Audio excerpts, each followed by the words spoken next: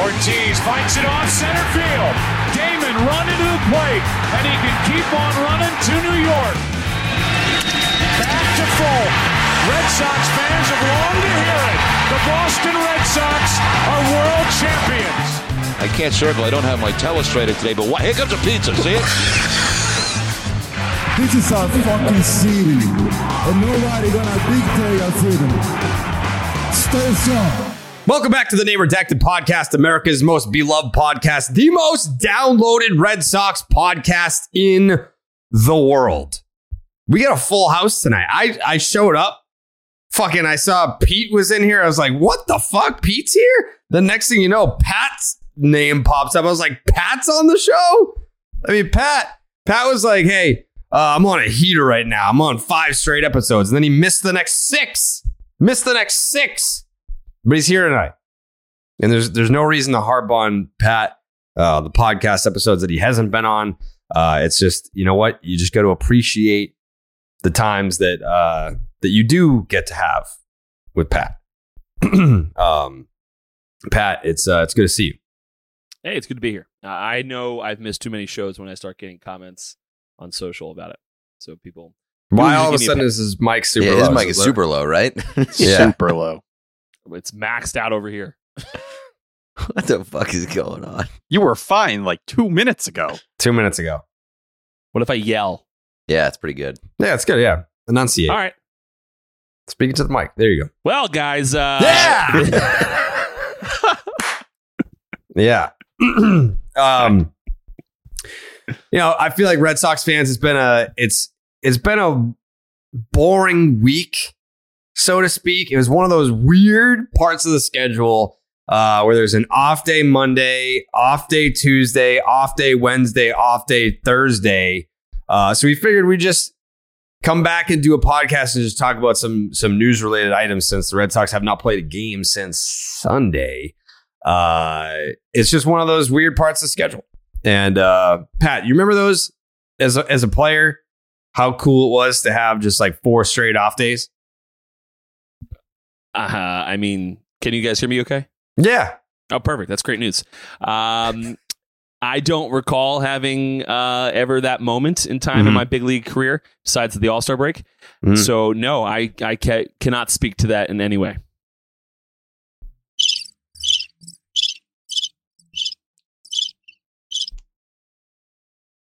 Has he been doing this for the last 5 episodes? I just haven't been here. No, this is brand new. Brand new, dude.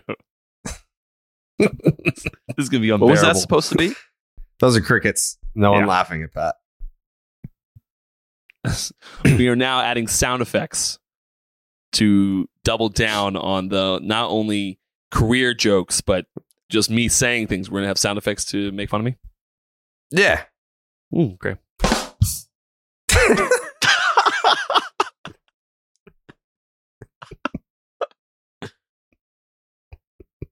Okay. What's wrong with that? Nothing. But I got an early AM wake up call. Looks like might cut this one short. Why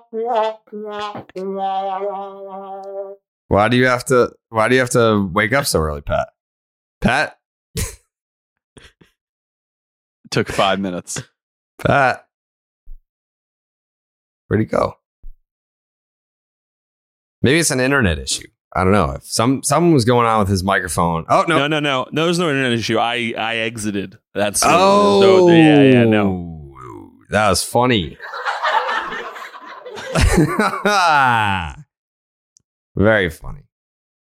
Very funny, Pat. Well, there is some news to discuss this week. I don't know kind of where everyone's at in terms of really caring about what happened against who cares? Like, me and Jake went to the game Tuesday. Yeah, yesterday. Yeah. We went to the game Tuesday, Red Sox, Yankees. No buzz. There's no buzz. There's nothing. Like, and I get it. The Red Sox are in last place, but like, it's just such a weird fucking feeling going to Fenway. Everyone from the players to the security, everyone is just like, can we please just get this over with? No one wants to be there. The fans don't want to be there. The player, like, no one. I don't know why we all just didn't stay home. All of us. It was fucking raining. I can't remember. Did I have a good time? No, I think I didn't have a good time, right, Jake? No, you had a bad time. I had a bad time. I had an okay time tonight. I went to the game late because I was coming back from the sports hub, which, by the way, I'm at my wit's end with the fucking commute to the goddamn sports hub. I don't know how you do that every day, Milliken. No, I'm going to kill myself. I'll be honest with you. Yeah. I have no answers at this point. Like my commute, it's an hour 45 in the morning and it's about an hour 20 on the way home. I do stop at the McDonald's every single day now, though. I get myself a little 20-piece chicken nugget. And by the time I get home, don't, Pete, why are you judging me? Why you got to judge me? 20 nuggets every day? Yeah, most days, not every single day. Sometimes, I'll mix it up and get something else, but the nuggets get me through my day. I burn a lot of calories at work. It's a high stress environment, so I love set McDonald's. myself up well. I'm not gonna hate on you for McDonald's, but 20 nuggets every day is a fucking wild choice. I will say the Newton Plaza McDonald's gave me spicy chicken nuggets 2 days ago. Really fucked up my day. The spicy chicken nuggets from McDonald's absolutely blow. Stay away from them. I need the regular nuggets. I'm with you on Sorry. the regular nuggets. But yeah, that commute sucks. All that to say, sounds like you guys just got to move in. To what? Pete, hook it up. To Pete's house? Yeah. Yeah, Pete lives in Waltham, and the Sports Hub studio, which they probably signed like a fucking 50-year lease in that building. So that's just what it is. I mean, I'm going to play out the string. I'm going to do the next like 3 Wednesdays with Maz in person, but next year I'm going to be like, I'll come in like once a month. It's fucking dreadful. Like to drive 2.5 hours for 1 hour of work is crazy. So Just I end move up to getting to Waltham. Fenway. Huh? Just move to Waltham. Do they have any houses there? There are a few. Let me tell you right now, every single day I've came in for like the last week, there's been listings in the printer of people trying to find apartments in different spots in Waltham to move to because nobody can do the commute. Nobody. It's brutal. But yeah, I mean, I don't know. Jake, what were your impressions of the vibe at Fenway on Tuesday? Was it kind of in line with what I said? It just felt like a bunch of people who had bought tickets to those games earlier this year being like, these are going to be big games. And then they're just going because they have the tickets and they're like, yeah, these games suck. Yeah. I mean, I thought at the very least on Tuesday that we were going to get to see like a Red Sox walk-off win or something like that. I was like, all right, yeah, I can like not even like playing spoiler. It's more just like playing like annoying fucking team. Like it doesn't spoil anything. Like nothing. Like they're the most pointless fucking games. Who cares if the Red Sox win? Who cares if they lose? Who cares if the Yankees win? Who cares if they lose? Who cares? They just it just felt like let's all gather together and just waste all of our fucking time. Like that's what these games are. So like I obviously like I agree, but the worst part about this team is that you can still go in with the mentality that like none of this matters. It doesn't fucking that you can't get hurt, and you still get hurt. They still find ways to fucking hurt you and embarrass you, and I'm like, God, I don't like. I should have no reason to be hurt by this team, and yet it just never ends. It's like the same old thing where they'll play all these teams close, 7-6 the first game. You're going into extras. Today it's 5-3 and should have been even closer if you actually play some real defense. They keep you in. It's like it has been all season. And then whether it's middle relief absolutely shitting the bed or forgetting how to play defense once again, or the bats going cold for like a significant stretch, like just look at today's game. How many moments can you have in one game where you just look and you have to laugh? Like Connor Wong's lazy throw to Bayo in the 4th, Bogart's error in the 5th that extends the inning, then Wong airmails it on Gleyber Torres' single to right, JD missing the first base bag, like and what Almonte the fuck misses was 2 that? balls. Like I guess this is like all one game. Yeah, like you're trying to overextend so that you can beat the throw or whatever. I'm just tired of being the butt end of the joke right now. Like I don't very much enjoy that. 5 last place finishes since 2012, and there have been championships, a couple of them sprinkled in there, so it makes it a little bit easier. But then you have these years like this year, it's kind of, I don't want to say it's worse because it's really not, but it sucks in a different way when you should be better than this, but you watch a game like tonight, you're like, what the fuck was that? Like what? The New York Yankees broadcast was laughing at you. They were laughing. They were legit. Like you are playing I'll play it right now. You are playing a brand of baseball where the New York Yankees broadcast is laughing at you. This was the call on the Yes Network tonight for that fucking inside the park 3-run home run. Line drive, it's a base hit to right field. Charging is Verdugo. He comes up throwing. Here comes Hicks. He'll score. Moving to third is Judge. And the throw gets by the first baseman Arroyo. Judge will That was Kike. Here comes Gleyber Torres. He's coming home. And the throw is not in time. A Little League 3-run home run. And it's 3-0 Yankees. And it's 3-0. Like, come on. How many times in 1 year can you go viral for plays like that?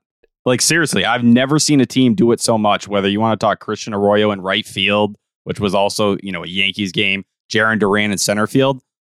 There's been a handful of moments where you've just straight up played baseball so badly, you've been the biggest story in the entire sport that night.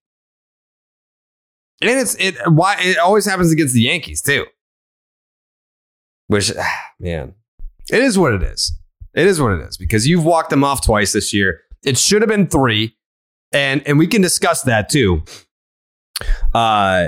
It's almost, I get, there were some Red Sox fans, or I saw some Red Sox fans on Twitter, whatever. There's one in particular after the game that came up to me, and he was like, "So are we going to fire Cora now?" And I was like, "Excuse me? Does it get juris familia in that spot? Really? That's a fireable offense." And I was like, first of all, it's Heim's fault that he's even on the fucking roster in the first place. Like the Phillies were like, yeah, this guy fucking sucks. Like we're trying to get a playoff spot here, and we are a better team telling this guy to kick rocks. And then the Red Sox were like, that's our guy. That's the guy that we want out here. So then he comes in, sucks, and he pitches in that spot. But if I told you that because he was so bad in that spot on Tuesday that would ultimately get him off the team, do you take that trade? Yes. Do you take the loss in that game if it means getting juris familia off the team? I say yes. I'll take it. Yeah. What does that win mean to us? I mean, it'd be cool. It'd be cool to walk the Yankees off again for the 3rd time. I don't. You have to break out the record books for the last time the Red Sox walked off the Yankees 3 times in one season. That would be cool. But what does that really mean? Nothing. Get this guy the fuck off the team. So yeah, kick rocks. Bring up, what was his name? Fucking Frank German. Yes. We talked about it for so long. I understood when they signed him. It was one of those things like, it's August. You're still somewhat in the race. You're hoping you find another Hanzo Robles. You try to figure it out. The guy, he's striking out 7 per 9 and walking 6 per 9. What the fuck are you doing here? Like, you're just putting guys on. You're not missing many bats. And it's like, great. He can light up the radar gun a little bit. He should have been gone a long time ago. You kicked Saw off this roster. You kicked Austin Davis. What the fuck did Jerry's Familia ever do to stick around here? And, we'll see if they end up going another way. Frank German, whoever it may be that they end up calling up, or AJ Paletti. Maybe somebody at some point. Right now, they got Yu Chang up on the roster. That's the new thing. So they're going to be short a pitcher in the bullpen, but long overdue. Long overdue, like multiple arms in this bullpen. But here we are. Yeah, that is what it is. I mean, Pat, you've been in a situation where teams have tried to see what they've got, find out what they have. Why in your mind would the Red Sox even sign a guy like Familia in the first place if there are younger, more intriguing arms that they could be looking at and they're not in a playoff hunt anyway? There are a few reasons. Now, a lot of these reasons, however, I'll have to check myself on because I'm not 100% updated on the new CBA rules. So I don't know what has changed as far as clocks are concerned, and what that might have an effect on it. Regardless of the clocks, a lot has to do with whether or not they think they're ready. They're not going to rush a guy specifically on this team. You might rush a guy for a team that's good that needs this extra guy. This team is dog shit. So you just don't need to rush anyone. You might want to check someone out, but when you're signing these nonsense players like Familia to a team that is not going to compete for a playoff spot in any capacity, it's, when you're in AAA, I've had that happen to me. When you're in AAA, you're like, what the fuck? But it's because they don't think you're better than this guy, or they don't think you're ready to come up, and they're not willing to rush you if you're a big prospect. So it's just, I don't know what our prospects look like down in AAA. I'm sure you could call some guy up and do a little bit of a better job. I'm sure they're paying Familia the minimum wage, so he's not costing you more than what those guys are going to cost you down there. So you might as well throw in a veteran who you give literally 2 fucks about and just say, there you go, keep going. We don't care how many runs you give up, big guy. We'd rather run you out there 30 times and have our fans boo than maybe rush a guy that's young who still might have some future for us, whether or not, be a big prospect or, a medium guy. We're not going to run him out and risk him. He is 10 times more valuable to us in the future, especially with where this bullpen is, than a guy like Familia. You'd rather him just, get thrown. I mean, if you're Familia, you're kind of pissed. They're probably not pissed because he sucks. So, and he's kind of at the end of his career. But if he's trying to fight for a job next year and he has an ego on him, he's just getting thrown out there. Shit, you're probably a little frustrated, but it's kind of the nature of the game. Interesting. Mm-hmm. Well, either way, our prayers were answered because he was fucking designated for assignment immediately, which was nice to see. I mean, I don't ever root for people to lose their jobs or whatever, but like, does Juris Familia give a fuck that he's designated for assignment? No. Sure, he literally was just like, cool. Like, my offseason just starts a few weeks early. Like, this team's not going anywhere. I'm not pitching in any meaningful games.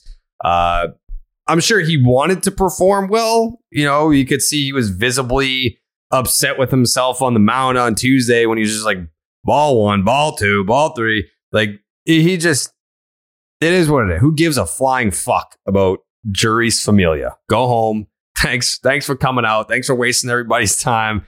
You take a flyer on that guy for what? Yeah, waste of time. Anyways, so yeah, it would have been nice. It would have been nice to add another little walk up. But I was saying that to I was at the game tonight, just like talking to someone, I guess loosely affiliated with the team, and I was like, it's a weird spot because in 2020, you're kind of actively rooting for the Red Sox to lose so that you could get a nice draft pick. And then right now, it's like, what are you rooting for? Like, you're not like you want them to lose out. Like, you don't have a shot at a great draft pick. You don't have a shot at a playoff spot. So it's like, yay! I just hope they finish with a winning record. Cool. For what? Who fucking cares? Who cares? Either way, like if they finish 3 games under 500 or 1 game over, who fucking cares? It's all the same to me. It's all the same to me. Like, I am totally just focused on the offseason. What can this team do? How are they going to do it? What moves are they going to make? And now it's pivoted from a lot of Devers to Xander. Like, what I said to Maz tonight was, it depends on how you ask the question. Which player is more important to the Red Sox moving forward? That would be Rafael Devers. But you need to sign Devers first. Because if I'm Rafael Devers and I have 1 year left of control, I'm going to be here next year no matter what. I'm here. But if I'm going to sign beyond next year, I want to know, is Xander going to be here? Like, before I commit long term to being here for the next 10 years, am I sharing the left side of the infield with Xander Bogaerts? Because if I'm not, then I'm going to probably want to see what else is out there. Like, I want to go to free agency I'll still have a conversation with you guys because, I know that Marcelo Meyer's coming 3 years, whatever the fuck it is. If I sign for 10, then cool. Like I'll have him for more than half of it. Great. But for right now, if Xander's not here, I don't know that I'm super and I guess enthused about talking extension. So everything pivots to Xander. Patrick? Yeah. I'm going to add one thing to that, Jared. Sure. And it's not just going to be completely reliant upon Xander. This is Chaim Bloom needs to make some moves because this has been an embarrassing year. Last year, although they did make it kind of far, no one was really expecting them to. So you can kind of, as a fan, kind of be like, well, maybe that was a fluke. 2020 was obviously a nightmare. He needs to turn this back into the big bag Red Sox because that is why people stay. Xander's cool and all, but at the end of the day, and I know Rafael Devers wants to play with Xander. I want Xander to stay here to make that abundantly clear. But you can still have a chance at getting Devers if you don't have Xander. It's going to come. Might have to pay him a lot of money, which you probably have to pay him anyway. But he's still he might rather play with Xander, but it's not make or break. What you need though now is you better become a competitor. You need to become the Red Sox again because that is what is going to drive him to stay around. That is going to be it's going to be money, and then 1B is going to be, is this a fucking real team? Because he's getting to the point in his career, though he's very young, he's getting these big contracts, and he's going to want to play for World Series. He's already fucking good. We all know that already. He's staying in the big leagues. He's not going back to AAA anymore. So he wants to compete, and I don't. I like Chaim Bloom. I've never spoken to the man. It seems like, Jared, you like him in the interactions you've had with him. So we nothing against him personally, but it's time to fucking start making some moves here. You need to start making this. You need to make some splashes in the offseason. I don't know what this free agent class looks like. I'm sure Tyler and Jared can speak to it a little bit. Not great. Okay, that's not good news. But you need to make this team right now, in my opinion, either has to fall on clubhouse leadership, which is going to be a combination of veteran players and Alex Cora, which I think we can all agree here. We don't put the blame on them. They've shown they can lead a clubhouse in years past, so I don't expect that. Then it goes to Chaim Bloom, and it's a poorly constructed team. It's not a team that complements each other well, and that's why you see inconsistencies constantly throughout this club. I'm not this team. And Pete said it earlier that they disappoint him. This team doesn't disappoint me at all. I was hopeful that they would be that team from June. But Pete had a great point that was probably the outlier. I agreed with him there. And this team is what it is. It's a fucking inconsistent team. This is just, when you look throughout my career, I was inconsistent. That's why I'm fucking sitting here talking to you guys. This is just the nature of the beast. And this is what this team is. And you put that on Chaim. He's got to construct a better team. If you want to have any fucking chance at keeping Rafael Devers, you better compete with the fucking Yankees and the Blue Jays, because we're staring down the barrel. Blue Jays got a pretty good team for the next couple of years. We're staring down the barrel. Orioles. So are the Orioles. The Rays are going to make moves. They're always going to be in the hunt. We're staring down the barrel of a really tough AL East for the next many years, or at least few. We can't be coming in last. Otherwise, Rafael Devers and Xander are going to be fucking gone real fast. Yeah, it's as simple as that. It's a business. I mean, people are tuning out.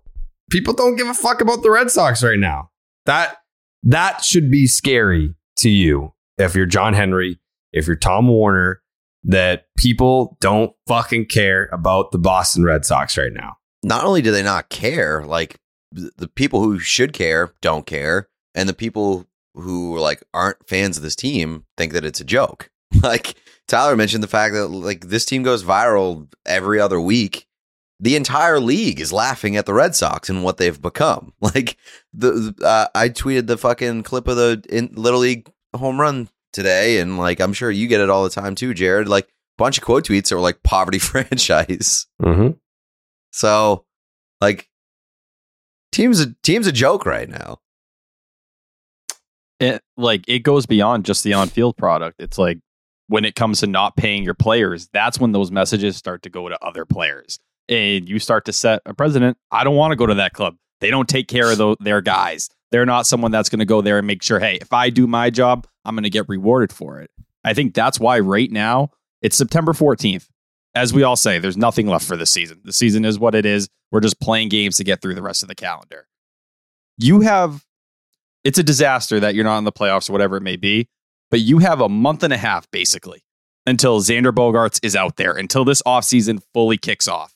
You took one small step. You went and paid Kike. I think, Pat, you haven't been on since then, but I think we are all really positive on that signing. It made a lot of sense. Your biggest thing, and Chaim Bloom kind of said it, I know Maz was harping on these comments today, that taking care of Xander Bogaerts is front of mind right now. That needs to be the biggest thing you're doing the next 6 weeks. You have nobody else calling him up. We know Dave Dombrowski had scouts over the weekend watching Xander Bogaerts, keeping an eye on him, that they're willing to throw the bank. Dave Dombrowski has a vendetta, obviously, against the Red Sox, who fired him coming off a World Series the following year. You don't think he wants to go steal your franchise player, the face of your franchise, a leader in your clubhouse, just to really shove it up your ass? Of course he does. That's classic Dave Dombrowski. Here's the check. Come be a leader, Xander, and help maybe take our team to that World Series caliber level. You have 6 weeks to figure it out. 6 weeks to really, fix a can you've kicked down the road for a year plus in terms of clubhouse problems and all that stuff. Like, this is it. If Chaim's not willing to act and really to put his plan in action now, by the time this offseason rolls around and the World Series is here, they're already going to be drowning. And you'll be playing catch up once again from day one of the offseason because you have that many question marks. Speaking of catch up, fix the fucking Fenway catch up situation too. Team's a joke. A lot of people. Catch up sucks. What's going on? Pete, you got a lot of support on that. Dude, the catch up sucks ass. I didn't make it up out of nowhere. It's terrible. Probably off brand. It's veggie ketchup. It's essentially tomato paste. Ketchup sucks ass. Yeah, it's gonna be an interesting off season because for a couple reasons. And you know what? I'll get into those reasons in just a second, but I gotta tell you about Blue Moon first. You already know though. You already know the deal. Because baseball and beer go hand in hand, and Blue Moon is the perfect stadium companion with its bold flavor, bright explosion of color, iconic orange slice ritual, and authentic ballpark roots. In fact, Blue Moon was born in a ballpark, first created at the Sandlot Brewery in Denver, Colorado. From the first pitch to extra innings, a Blue Moon guarantees a one-of-a-kind beer experience every single time. Me and Jake, Tuesday night, the boys at Fenway Park watching some baseball. The equation wouldn't have been complete without some Blue Moons. Jake was out there buying me beers. I was like, Jake, you don't have to do this. And he was like, Jared, I insist. He's like, I just love Blue Moon so much that I'm just going to, it's on me because it's a treat. That's how it should be looked at, is it's a treat. And he wanted to treat me for bringing him to the game. And I was like, you know what, Jake? If that's how you view it, then I appreciate that a lot. And then we cheersed. And then Juris Familia gave up 3 runs. I have a story from Monday night. I was watching Monday Night Football at a bar, and I ordered a drink, and it was not a Blue Moon. And you sent it back? No, somebody at the bar was like, "You're not a Blue Moon guy?" Name Redacted Podcast could be extremely disappointed in you. Ooh. So there's a listener at the bar, and why would you order a beer that wasn't a Blue Moon? To be fair, I was watching Monday Night Football, and the Red Sox were off on Monday. Blue Moon goes great with baseball. Like, there's no off days for being a Blue Moon guy. I'm just saying, sometimes you have these things that you associate. You have certain drinks that you associate with certain events. Like I drink Guinness when I watch soccer because it's usually in the morning, and Guinness is a great breakfast beer. Blue Moon when I watch baseball because it's born in a ballpark. Right. Other beers when I watch football. That's all I'm saying. I think you should have Blue Moon all the time. From its refreshing flavor with Valencia orange peel, for a subtle sweetness and hints of coriander. Blue Moon Belgian White is one-of-a-kind beer that's made brighter. It's carefully crafted and full-flavored with refreshing notes and a smooth, creamy finish. Why strike out with the same old beer when you get one that's one of a kind? Best served with a signature orange garnish to showcase its beautiful hazy color. A beer this good only comes around once in a blue moon, but you can enjoy it all season long. Break out of your same old beer slump. Blue Moon Belgian White is one of a kind every time. Get Blue Moon Belgian White delivered by visiting get.bluemoonbeer.com/Jared to see your delivery options. That is get.bluemoonbeer.com/Jared. Blue Moon, made brighter. Celebrate responsibly. Blue Moon Brewing Company, Golden, Colorado Ale. For the ones who work hard to ensure their crew can always go the extra mile, and the ones who get in early so everyone can go home on time, there's Grainger, offering professional-grade supplies backed by product experts so you can quickly and easily find what you need. Plus, you can count on access to a committed team ready to go the extra mile for you. Call, click Grainger.com, or just stop by. Grainger, for the ones who get it done.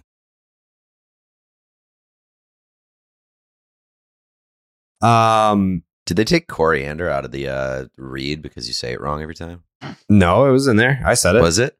Yeah, I said it. I missed it. Sorry. Fucking idiot. Coriander. That's how you say it, dude. That's how you say it. Yep. All right, yeah. So the main takeaways here are Dave Dombrowski. He's gonna come in there with his big old cock, and he's probably gonna make the best offer. I think we can all agree. You know Dave, right, Pat? Mm-hmm. Big old cock, right? Enormous. Yeah. So he's probably going to come in there and make Xander an offer that you would think he couldn't refuse. And what does that mean? Gun to my head. Do I think that the Phillies are going to have the most lucrative offer on the table for Xander Bogaerts? Yeah, I do. I do think that. But I also think that Xander will stay in Boston for fair market value. I think Dave Dombrowski knows if he wants Xander, he's going to have to blow him out of the water. He's going to have to pay him above market value. But if you're the Red Sox and you're offering him fair market value, I think he would take that. And that's not an everyday player type thing. Most guys in free agency, they're there for the best offer. I'll go play for the fucking Pittsburgh Pirates if they're the highest bidder. I don't give a shit. There are guys like that. Xander is not one of those guys. I think that if the Red Sox put something pretty much, whatever it is, 27 times 8, what do you think is fair, Tyler? I'd lean there. I'm not going to lie. I think before Xander's power really clicked back, yesterday after he homered, it's 5 home runs in his last 19 games. It's clear. He wasn't healthy a majority of the summer. The power strokes back. He's on pace to win a batting title right now. I'd put it's probably like 27 to 30, depending on how you want to structure the deal. I Would think you could do get 27. 8,225 for Xander. What is the AAV on that? 28 divided by 8. 27? That's a lot. Yeah, that's serious. I would expect that's the kind of deal I think the Phillies would throw him. I wouldn't be surprised if the Red Sox are willing to do something like 180, higher AAV, but lesser years to try and lock him in on something Pat like just that. Grimaced at 180. Why'd you grimace, Pat?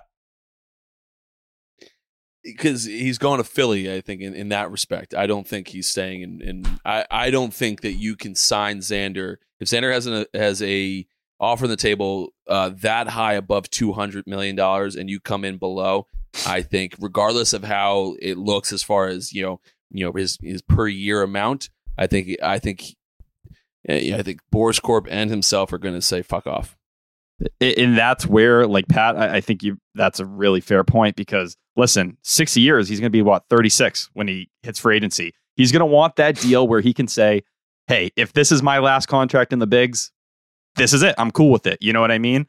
And I think that's where the Red Sox are going to get in a sticky spot here where, hey, if you're not willing to go to that 7th or 8th year, the Phillies are going to be willing to. I bet the Cubs will be willing to as well. And you play that same game where Xander Bogaerts shows up to Philly or Chicago, just like John Lester did. And John Lester said, hey, I thought I was coming back to Boston. It takes one team to wow you. It takes one presentation, one plan that kind of changes everything, someone to make you feel special. What has Xander not felt all season? Special. He feels just like he's not as important as Trevor Story or even Rafael Devers to some degree.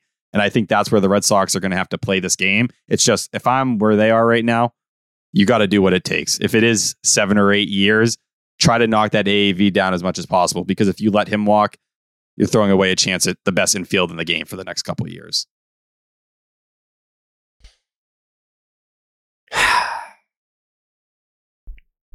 Now I'm afraid to like do scuttlebutt segments on this fucking podcast. Wait, why? Have you heard something? Yeah. Oh, so let me throw something out there, Jared, before you talk, because we need to hear what you have to say. I don't know if I'm going to say it. Oh, let me see if I can bring it out of you. Okay. Alex Spear had a little nugget in one of his columns a couple days ago that for some reason didn't get any attention. He said he's spoken to rival executives from multiple teams, surrounding the Red Sox. They all think that the Red Sox and Bogarts are going to find common ground. They think they're going to get a deal done. Oh. So outside noise, the teams that are looking at the Red Sox right now, I'm guessing one of those teams, I bet it even is the Phillies that Spear is getting in contact with.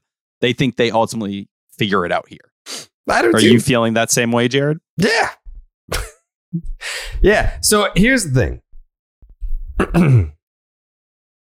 I think that that Spear column it's barking up the right tree. But I will say this. I think that Xander himself is... How do I word this? I'm trying to word this in a way where I'm not putting words in Xander's mouth, because I haven't talked to Xander about this. I've talked to people around Xander.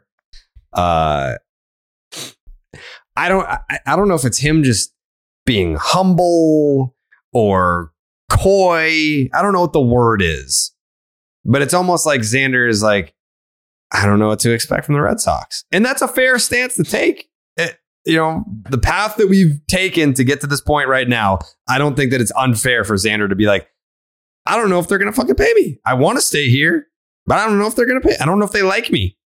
I don't know. Like, there's a cute girl in class and like, I want to ask her out, but I don't think she likes me. Like, I feel like that's what's going on in Xander's head right now, where he wants to stay here, but he just doesn't know if the Red Sox like him back. And to be honest, if that was what's going on in his brain, I don't know that I can blame him based on how the Red Sox have handled this situation to this point. Like, I think that it's been such a piss poor job of handling the one guy on this entire roster that you shouldn't be dicking around. They've dicked him around, and he has still handled the situation with so much class and grace and respect when he does not owe you that anymore.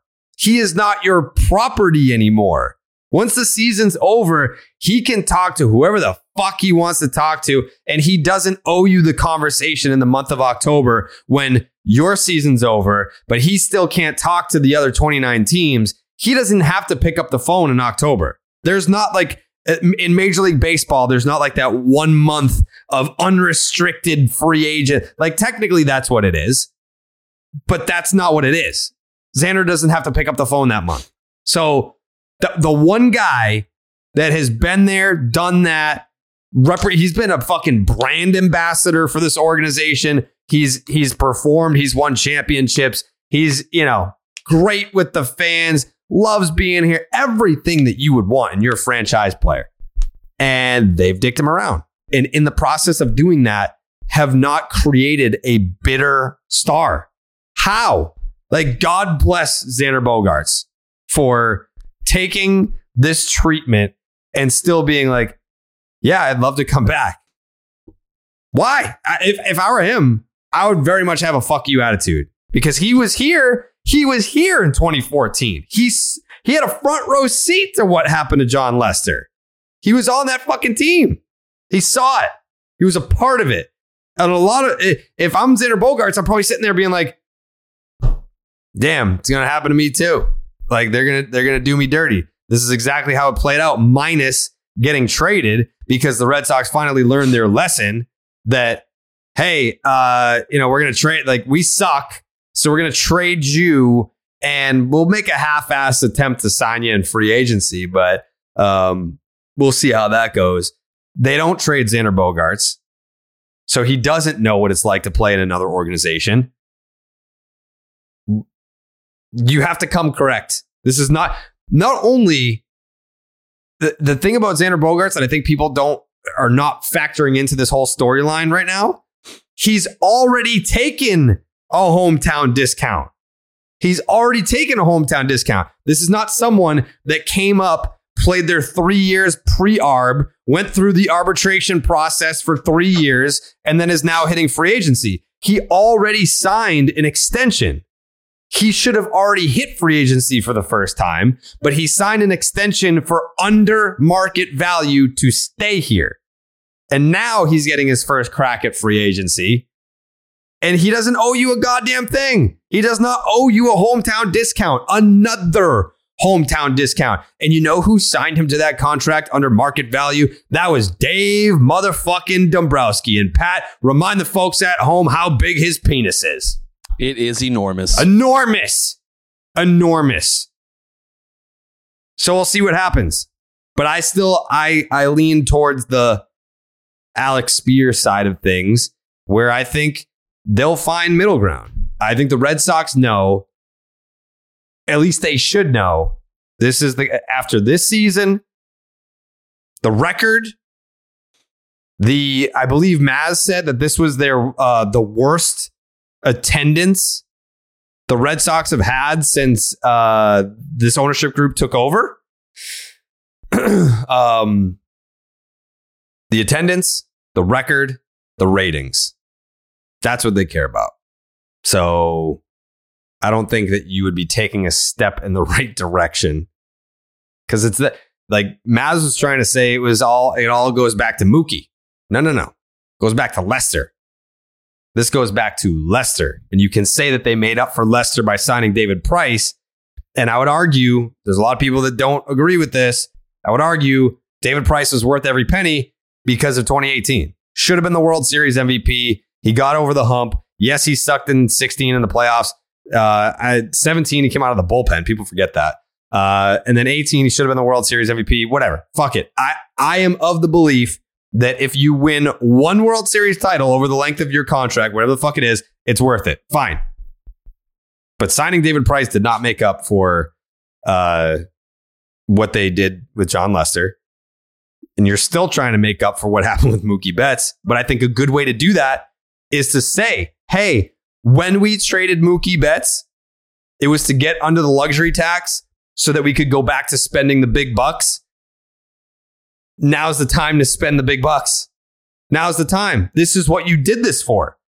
So all the animosity towards the ownership group and Chaim Bloom, I mean, it wasn't his fucking fault. He was basically instructed to do this. Going back to Mookie Betts in that trade and the return that everyone is justifiably pissed off about the return, you can do some good from 2019 by signing Xander Bogaerts, extending Rafael Devers, and then still, on top of that, maybe be in the hunt for Aaron Judge. I don't know. Peter? Well, I was going to say, before you even brought up Judge, you give credit to Xander for not copping an attitude for the way that things have played out. I would also like to give him credit for not fanning the flames and throwing fuel on the fire throughout the course of the season by entertaining, playing elsewhere and torturing us with all these quotes about, it could be my last time. Could be, I could be somewhere. I could play here next year. I could play here next year. He hasn't done that basically, for all I know, throughout the course of this season. And that's very much appreciated, because I would not be able to, I would rip my fucking eyeballs out of my skull if I had to read Xander talking about playing elsewhere next year. And I feel like at every turn, Judge has purposefully thrown fuel on the fire heading into his free agency and speculation. And he is so horny to become a free agent. Yeah. He is so horny to hit free agency. It's crazy. But seriously, Pete, if Xander had dropped a comment, even Judge dropped last night now, I think I'd cry. Like, I think I'd cry reading it. Just the That's idea what I'm of saying. Like this guys, season's bad enough. Imagine throwing that on top of it.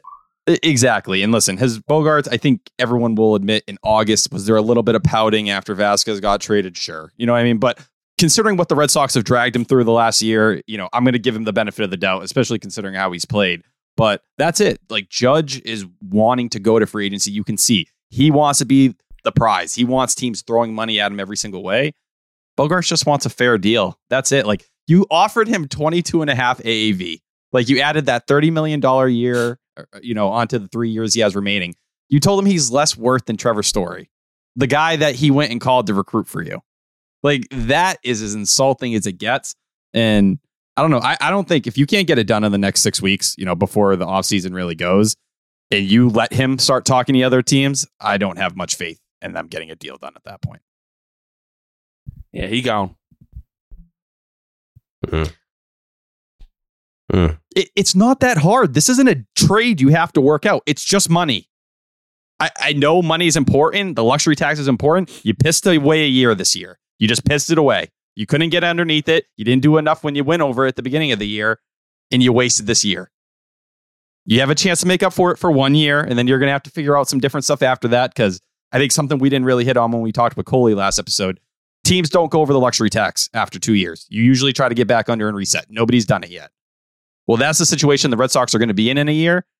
You better push your chips in this year, and you can figure it out next year. You have prospects coming up. We get it. Casas is part of this team. Bayo, those are main cornerstones. Push your chips in this year and actually give yourself a chance to win a World Series. Because if you don't do it now, like we kind of talked about earlier, you're going to be the joke of the AL East for the next 4 or 5 years. And Bloom won't be here.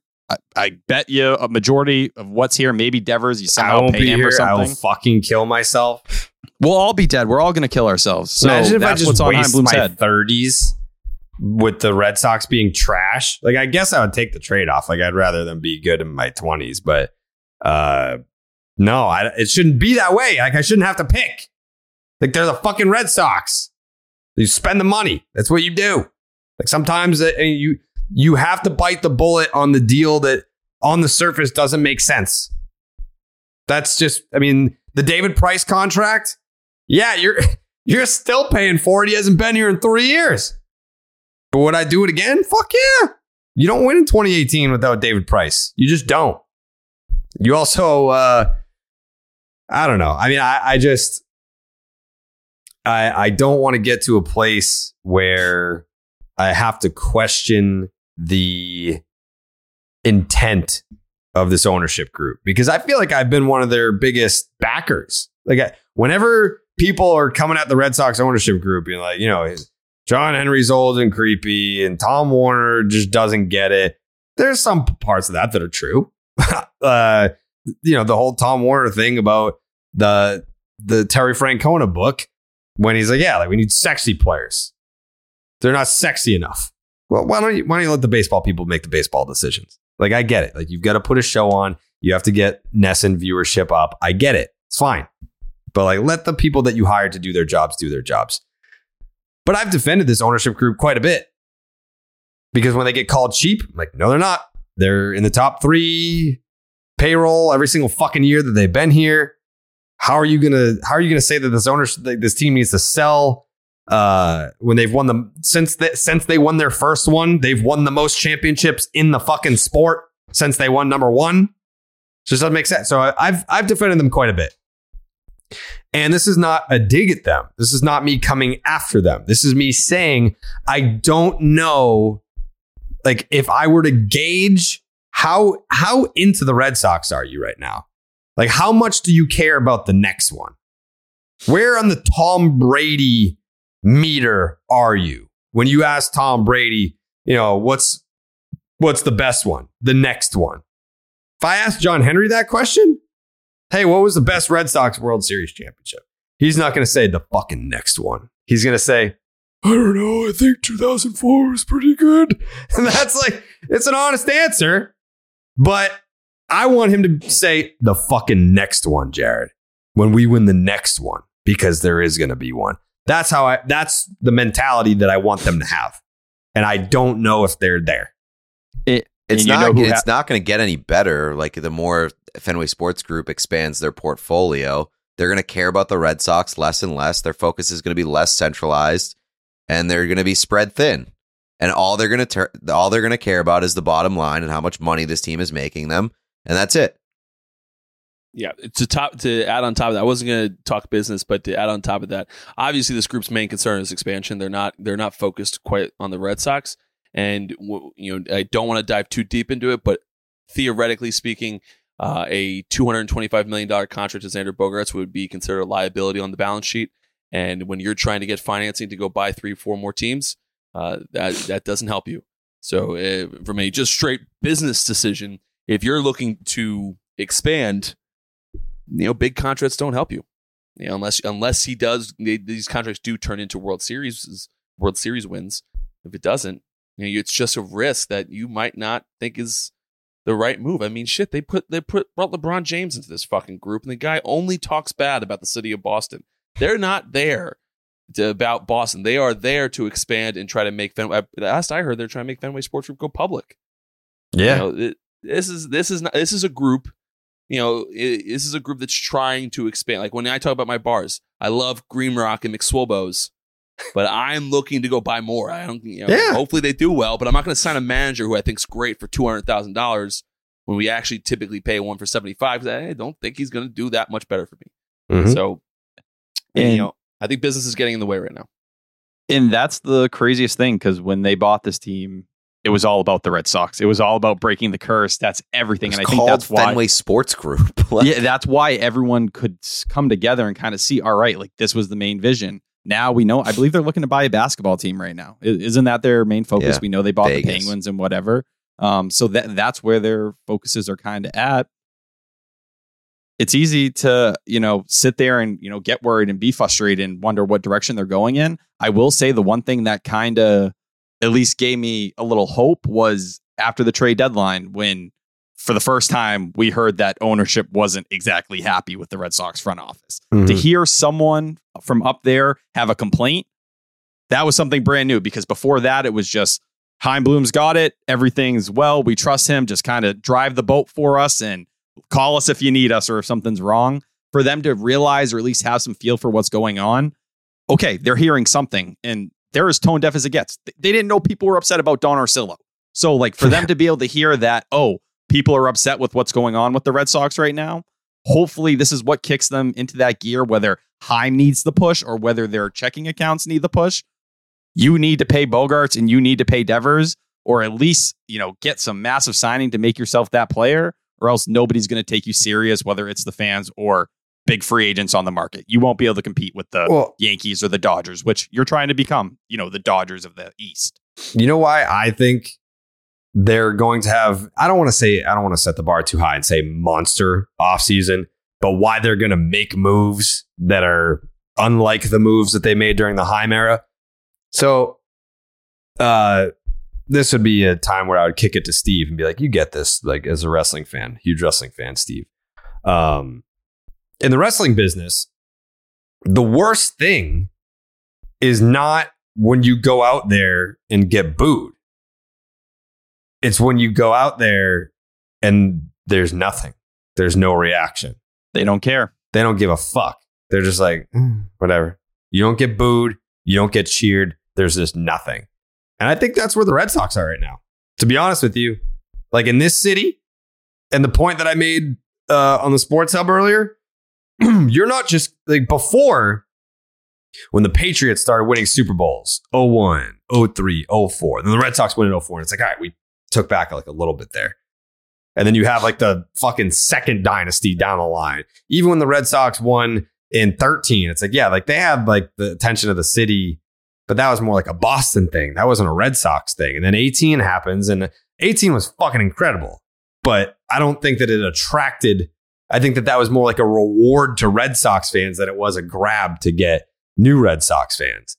And now I think what you've gotten, and I think the Mookie trade does not help this at all. Like being able to say like, hey, you're almost like it's a carnival, and you're trying to like draw in people and be like, hey, like come see Mookie Betts. He's the best player in the league and this and that. And you don't have that draw.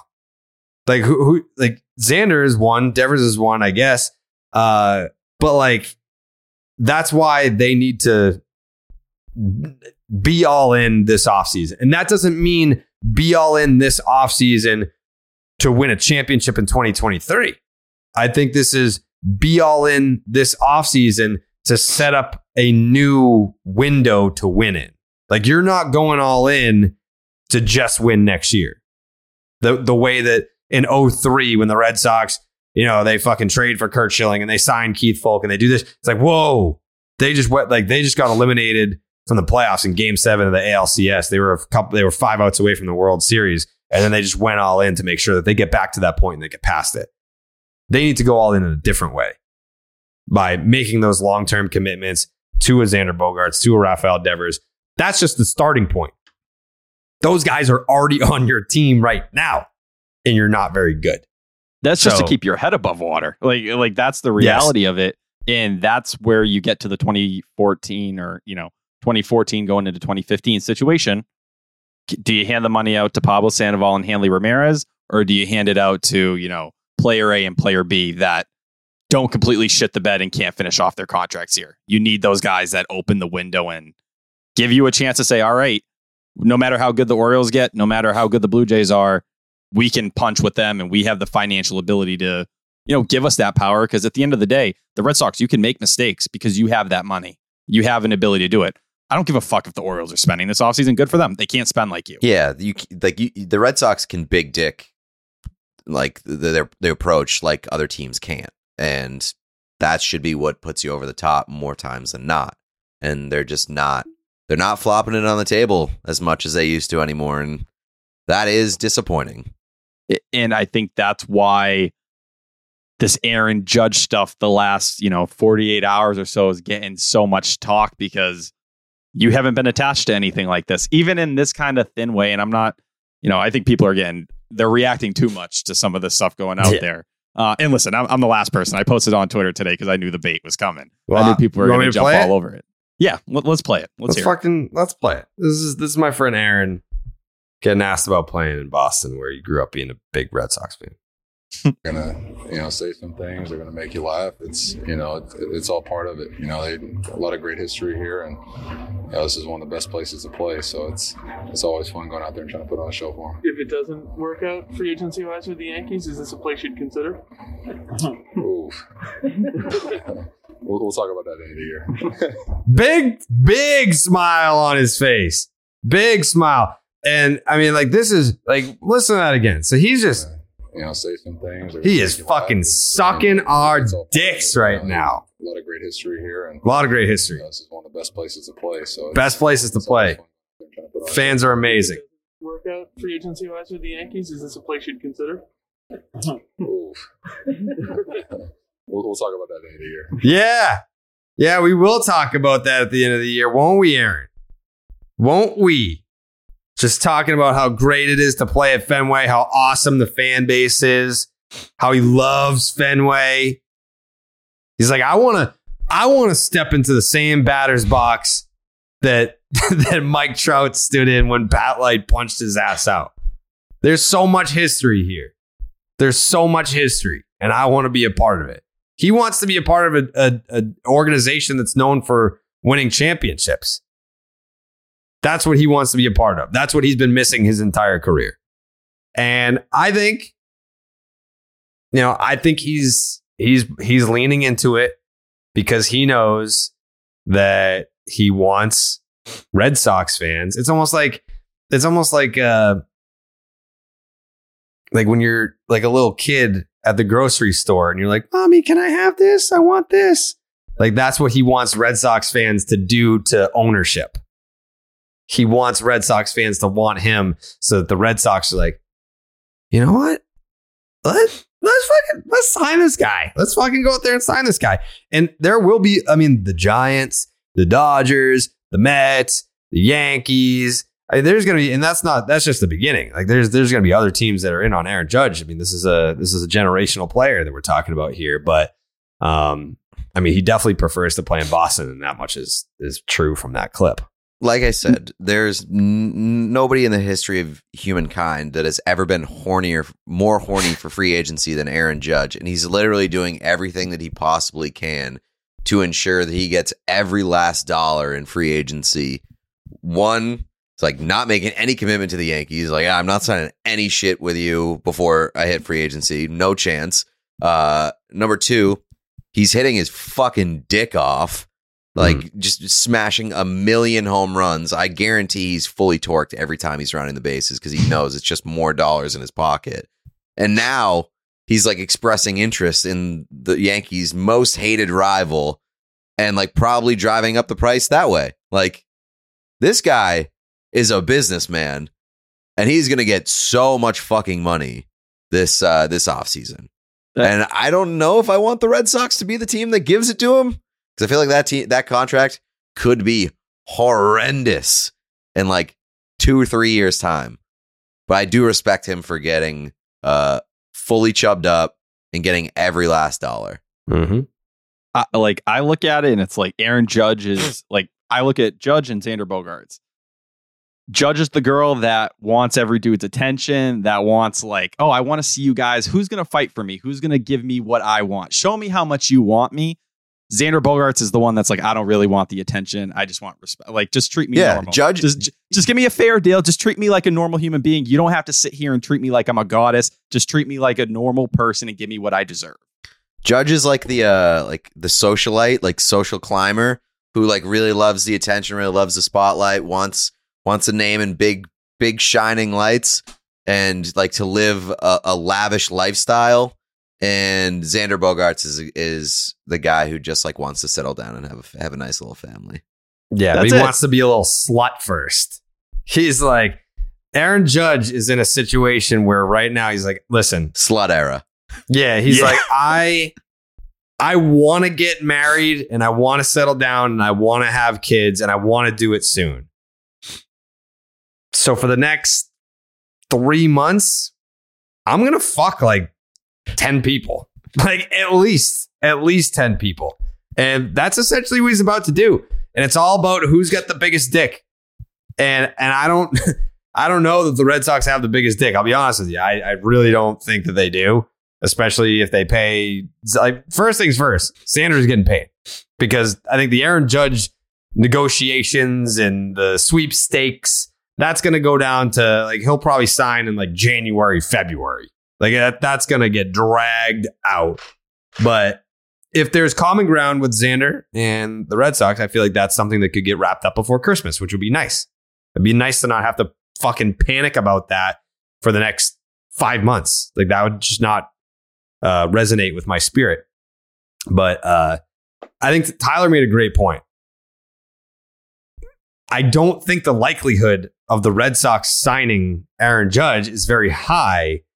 But this is the first time the Red Sox have been linked to a free agent or a trade, anything major. Like, how many fucking trade deadlines in a row have we just sat here being like, are we even interested in these fucking people? Like, we can't even get a John Heyman tweet being like lit on the list of teams that are in on so and so. Like, we can't even get that. So yeah, I think just hearing the Red Sox being in the market for Aaron Judge is like, wow, look at this. I forgot what it was like. And I think, I forget who made the point, if it was on this podcast or another, about Juan Soto. Like, doesn't it piss you off that the Red Sox weren't even mentioned as Not a team? a single time. No, they weren't even mentioned. Wasn't even a whisper. Wasn't even a fake rumor. Like, you couldn't even have like a fake fucking Twitter account be like, sources, Red Sox are like, no one even made it up because it wasn't that believable. Bob Nightingale didn't even fall for a single rumor about the Red Sox being interested in Juan Soto. Yeah, like that's upsetting. But that's why, I mean, it's not even about like the player. Like, yeah, like Aaron Judge would probably hit 1,000 home runs at Fenway Park. That'd be great. But it's just the idea that there's a big, recognizable name, MVP talent that is going to become a free agent. And lo and behold, the Red Sox are going to be linked to him. They are going to be linked to him. And just like, that's how starving we are for attention, for relevancy with our sport and our team, that just the name Aaron Judge and Boston Red Sox next to each other in the realm of interest is making our little fucking blood go right to our penises. And I love that about us. And like, that's the thing with Aaron Judge. Like, we say all this, and then I think the first thing we can all say is like, there's a ton of red flags. Like, there's a ton of red flags. This deal's probably not going to age super well. Like, he's going to get $300 million. He's over 30. Like, that's the conversation you're having He's a here. gigantic human being who like has already struggled with injuries. He's still, he still steals almost 20 bags a year. Like, there's a lot of athleticism. He's been playing center field a ton this year. And we're still like, wow, just the fact that the Red Sox are mentioned here is so cool. Mm-hmm. But I think that's the thing. When it comes to Judge and Bogarts, I think they're not as related in this conversation. It's, if you're going to give $300 million to someone, I don't even know if Devers is going to get $300 million at this point, considering the Austin Riley deal and how that played out. But I'd consider it in that vicinity. It's probably making that conversation. And Stats brought this up on Twitter recently, and it's been in a few spots. Is there a timeline where the Red Sox pay Bogarts, trade Devers this offseason, and look to get like a Mookie Betts return and then go hand out that mega deal to someone like Aaron Judge? And that wasn't something that personally I ever had going on my mind. But when I see someone like Stats saying he's starting to like, this isn't a 0% chance kind of thing, I'm like, whoa, like, here we go. You need a direction. Not the direction I would go, but yeah, I don't know what the hell you're cooking up. Why the fuck would you trade Devers to sign Judge, who's older, gonna age way worse, I think? Like, agreed. It doesn't make any sense to me. And that's why, like, when I'm seeing this stuff, I'm just like, what is going on? But is it like we're trying to capitalize on a window here? Like, maybe you don't believe Devers is going to be able to hold third base, but that's where I sit and I'm like, I like the Aaron Judge rumors. Run the price up. Get in there. Let's make whoever's going to pay. Hopefully it is, someone you can run the price up on if he does go back to the Yankees. But I think this roster here, in terms of position players, you have the right ingredients in Xander Bogaerts and Rafael Devers with this infield. I think when it comes to handing out a $30 million contract, we're, like we talked last episode, the pitching staff, I think that's where that money needs to be redirected to. Because if you have any chance of stabilizing this thing, you can't depend on Chris Sale anymore for anything. The bullpen's its own question mark. I think that's where those assets need to go ultimately. Pat, you awake? Yeah, I'm awake. I try to be nodding over here so you guys know that I agree with you. It'd be a ridiculous move to trade Devers and go get Judge. That'd be an outlandish type move, and it would make absolutely no fucking sense. Because this team doesn't really compete to win, built to compete for next year. They still suck. Pitching staff needs a tremendous amount of improvements, a tremendous amount. I know we sit here and we do our best to be positive, but they need a tremendous amount of improvements to compete with anyone at a high level right now. And the hitting isn't spectacular either. Like, I don't sit there and be like, oh shit, the other pitcher better bring his A game tonight. Like, they're okay, that's fine, but like, this team just needs so much. There's just nothing here that I'm loving about. Even if we like Tyler said, oh yeah, go sign Xander. Okay, maybe our head's a little bit above water now. Now maybe we'll fight for fourth place, but like, it's just not. It's not an exciting ball club. And how many years is this for Heim now? 3-ish. Third full year. Yeah, I mean, I don't. Should I be excited about this farm system, guys? Baseball America has it at 11 currently, and I'd say it's probably going to be a top 10 farm system by the time the offseason rolls around. Great. That's such good news that we have a farm system now that maybe only 85% of the organization will fail. Like, this doesn't make the reason why, and let me go on a quick rant here. The reason why the fucking Boston Red Sox, the New York fucking Yankees, Los Angeles Dodgers, although they've done some hybrid thing over there, but they still also pay everyone a fuck ton of money. Like, and the reason why these teams win fucking championships and why I don't understand the obsession with the Rays, who still have yet to win one. Like, I don't understand why people don't you spend fucking money, you win fucking championships. That's the recipe. Yeah, you throw in a random jabroni team every now and again where the Cubs get lucky with a bunch of young guys that came up together. That's great and all, but to win consistently, you got to spend the fucking money. And yeah, we've spent money, but we've spent money in poor places. And this team is just not exciting. I was trying to be positive at the end of the July. This team there's nothing here to get excited about. And God help me if they trade Devers away with Judge in mind. God help me. God help me. How old is Devers? 25. God help me. Yeah, it would be unforgivable. Like, those are one of those moves where it's just like you're just throwing stuff at a wall and praying for the best thing to happen while compromising your future. That would just tell me like Chaim Bloom is like terrified he's going to get fired any day. Like, he's just like, screw it. I'm going to just spend everything I have and we're going to go all out this year and we're just going to hope for the best and cross our fingers. I mean, if ownership, fuck Chaim Bloom, if ownership allows them to make that fair move, point. I would be, you guys suck. You guys are the worst fucking ownership group in America that you would even give him the power to be able to make that move. Exactly. That's the kind of thing that would get vetoed. Ludicrous. And this club needs to go in such a better direction. The ownership group needs to be in a better direction. I just can't stand seeing those LeBron James quotes about how he fucking hates Boston. And I know he's got some remarks from people. I played in other places. No one was fucking nice to me either, LeBron, right? So, like, it is what it is. It's just not an exciting ball club. They're not the Boston Red Sox. There's some fucking rinky-dink squad that gets thrown out there and they try to do their best. And then we don't do anything with, and we have Juan Soto on the trade block. We don't fucking do that because why wouldn't we trade fucking 5 guys from our farm system that aren't probably going to be that good? Let's call it spade a spade. All right, how many fucking draft picks did we have in 2012? We had 3 first rounders. We all sucked. Okay? That's real.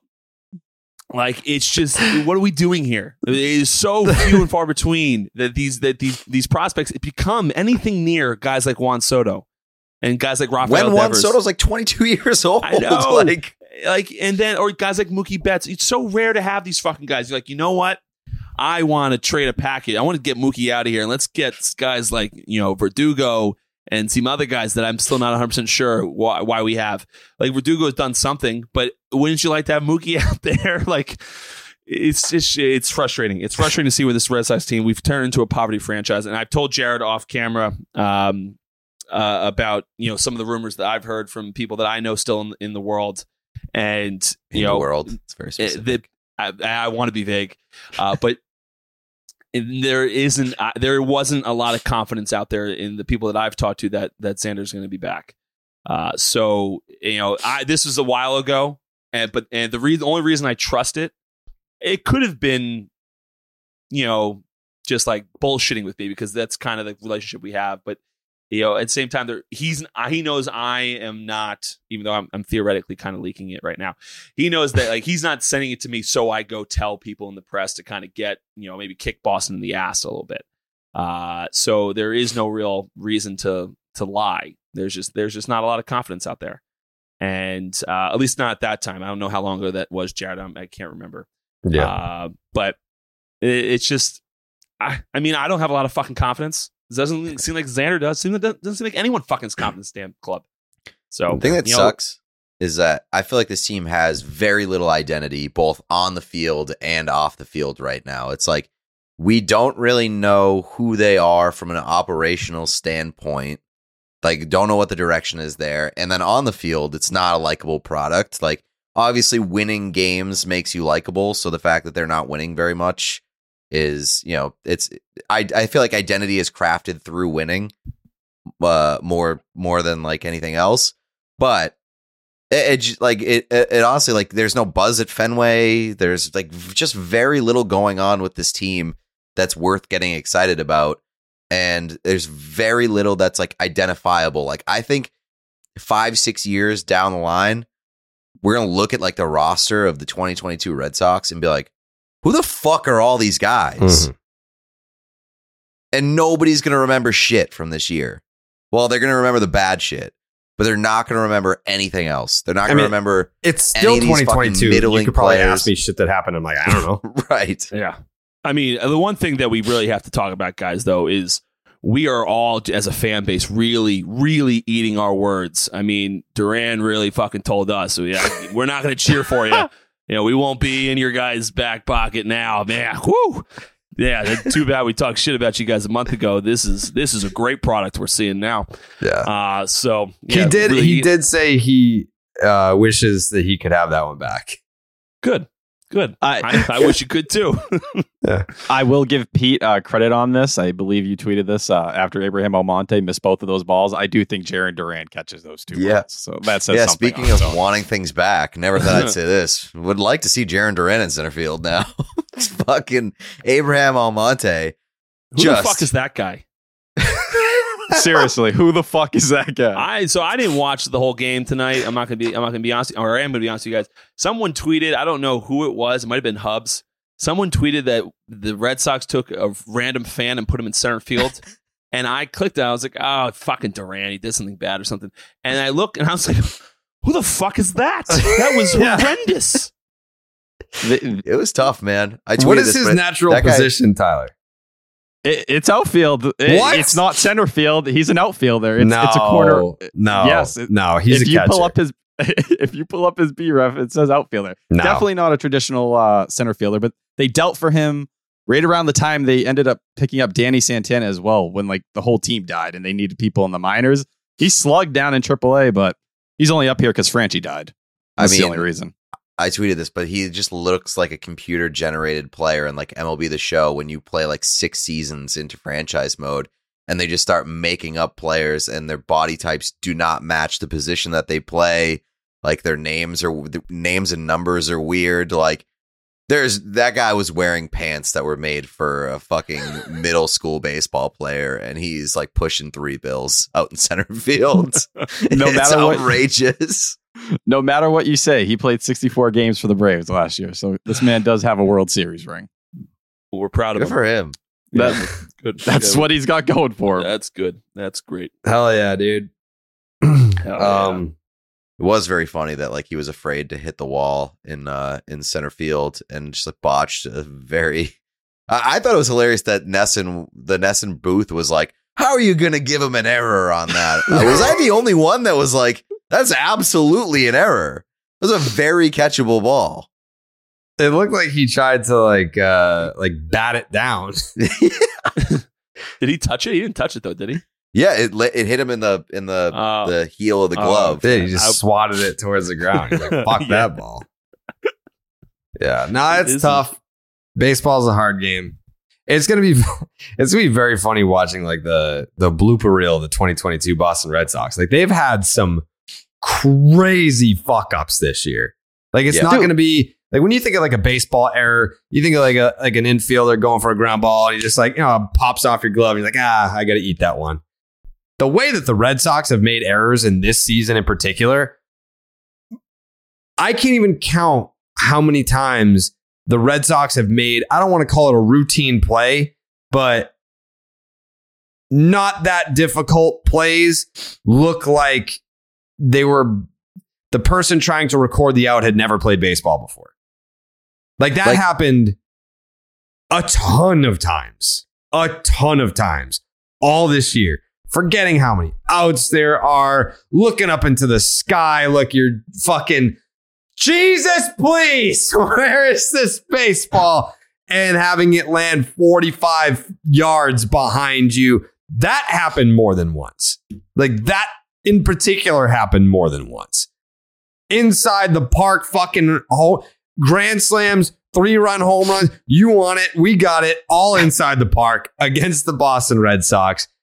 Crazy. Just people want to say, oh yeah, like, they were just injured. The people that were here were not doing a good job either. They just weren't. It is what it is. It's, you talk to like MLB guys like Pat Light, for example. I'm sure that after that game against the Angels that you were just like, you know what? It happens. You just got to fucking rinse this off, come back to the yard, and you start over, and you have a clean slate the next day. That's what this whole fucking season has been. We got to just fucking hit the showers after this season, clean it off this winter, and then come back on opening day and hope that it didn't follow us to 2023. That's what it's been like. Like the Sawamura play where he airmailed the throw to third base, like into the 30th row to lose the game. When that happened, I was like, this is probably going to be the worst loss of the season. I don't think that cracks like the top 15 at this point. That's the scary part. And like one of the biggest selling cards for this Red Sox team this year was supposed to be improved defense. You are nowhere near that. You had some stretches where it was better. And I think when Trevor Story's on the field, like for whatever it is, he's like a calming factor, the range, whatever it may be. You see less of it, but when he's not out there, it's when these disaster moments kind of happen because you just start getting into guys who aren't playing in positions they're used to, and whether it was Christian Arroyo in right field, you're pushing Jarren Duran, who's not a center fielder. He's just not, but you're going to pretend that he is out there. This is the stuff you walk yourself into. You need dependability, and I think that's where the Kike Hernandez signing comes into play. It's like, we don't even know if he's going to be able to hit. We're going to take our chance, but he can play competent defense. Take $10 million. It's bad. It's real bad. Not great. Just can't wait for it to be over. And I usually don't feel that way. I usually don't feel that way about baseball seasons. I'm usually just like, I'm just happy that we have it at all. I'm happy that we have baseball at all. I'm happy to turn on the TV at night and have baseball. I don't feel that way this year. And maybe that's because when you're around like the team, not just when I say the team, I mean like everyone at Fenway. When everyone feels that way, you kind of just like, well, I don't want to be the weirdo that's like, keep this shit going. Like, this is fucking awesome, dude. Let's keep this 2022 season rolling, baby. I'm just like, yeah, I'm ready for the offseason. And I'm not ready for the offseason to distance myself from baseball. I'm ready for the offseason to distance myself from the 2022 season. Like, the second that the World Series is over, I'm like, let's fucking go. Let's sign Xander. Let's fucking extend Devers. Let's get in the mix with Aaron Judge. Like, it's not a I don't want to do baseball thing. I'm not burnt out from baseball. I am just fucking tired of this goddamn team this year. And a lot of that, I mean, there's been other years where the Red Sox have been so bad and also super unlikable. That's not the problem this year. Like me and Pete, 2015, you want to pull up those episodes of Section 10? We fucking hated that team. We hated all those guys. Fuck that team. Fuck all the players on that team. There's the second, and then the next year. Don't even get me started on the next year. When they called up Pat Light, I was like, fuck this guy too. There were periods where you have bad teams and you just question, you have like an identity crisis as a fan. You're like, I love the Boston Red Sox, but why do I feel like I hate the Boston Red Sox right now? I don't feel that way about this team. I don't think there's anyone on this team. Now that Juris Familia's gone, I don't think there's anyone on this team where I'm like, fuck this guy, get him off the team. Do you feel that way? Does anyone feel that way about a player on this team right now? Ryan Brazier still gives it to me. Yeah. He's going to hold it for a bit. At the end of the day, is it as bad as Juris Familia? No. And Brazier's been a little bit better recently for the most part. So, whatever. But he is what he is. But I think that's why when you watch Bayo and Casas, that's fun. It's because it's not this team. When you watch those two guys, you're like, oh, this isn't 2022 Red Sox. This is 2023 and beyond. That's what makes me happy. That's the only thing really making me happy right now. Yeah, I never got the feeling. The closest I got was Duran when he was like saying shit that was terrible and like trying to fight fans. Like, all right, get this guy the fuck out of here. But like outside of that, no, I don't dislike any of the players. I dislike the experience.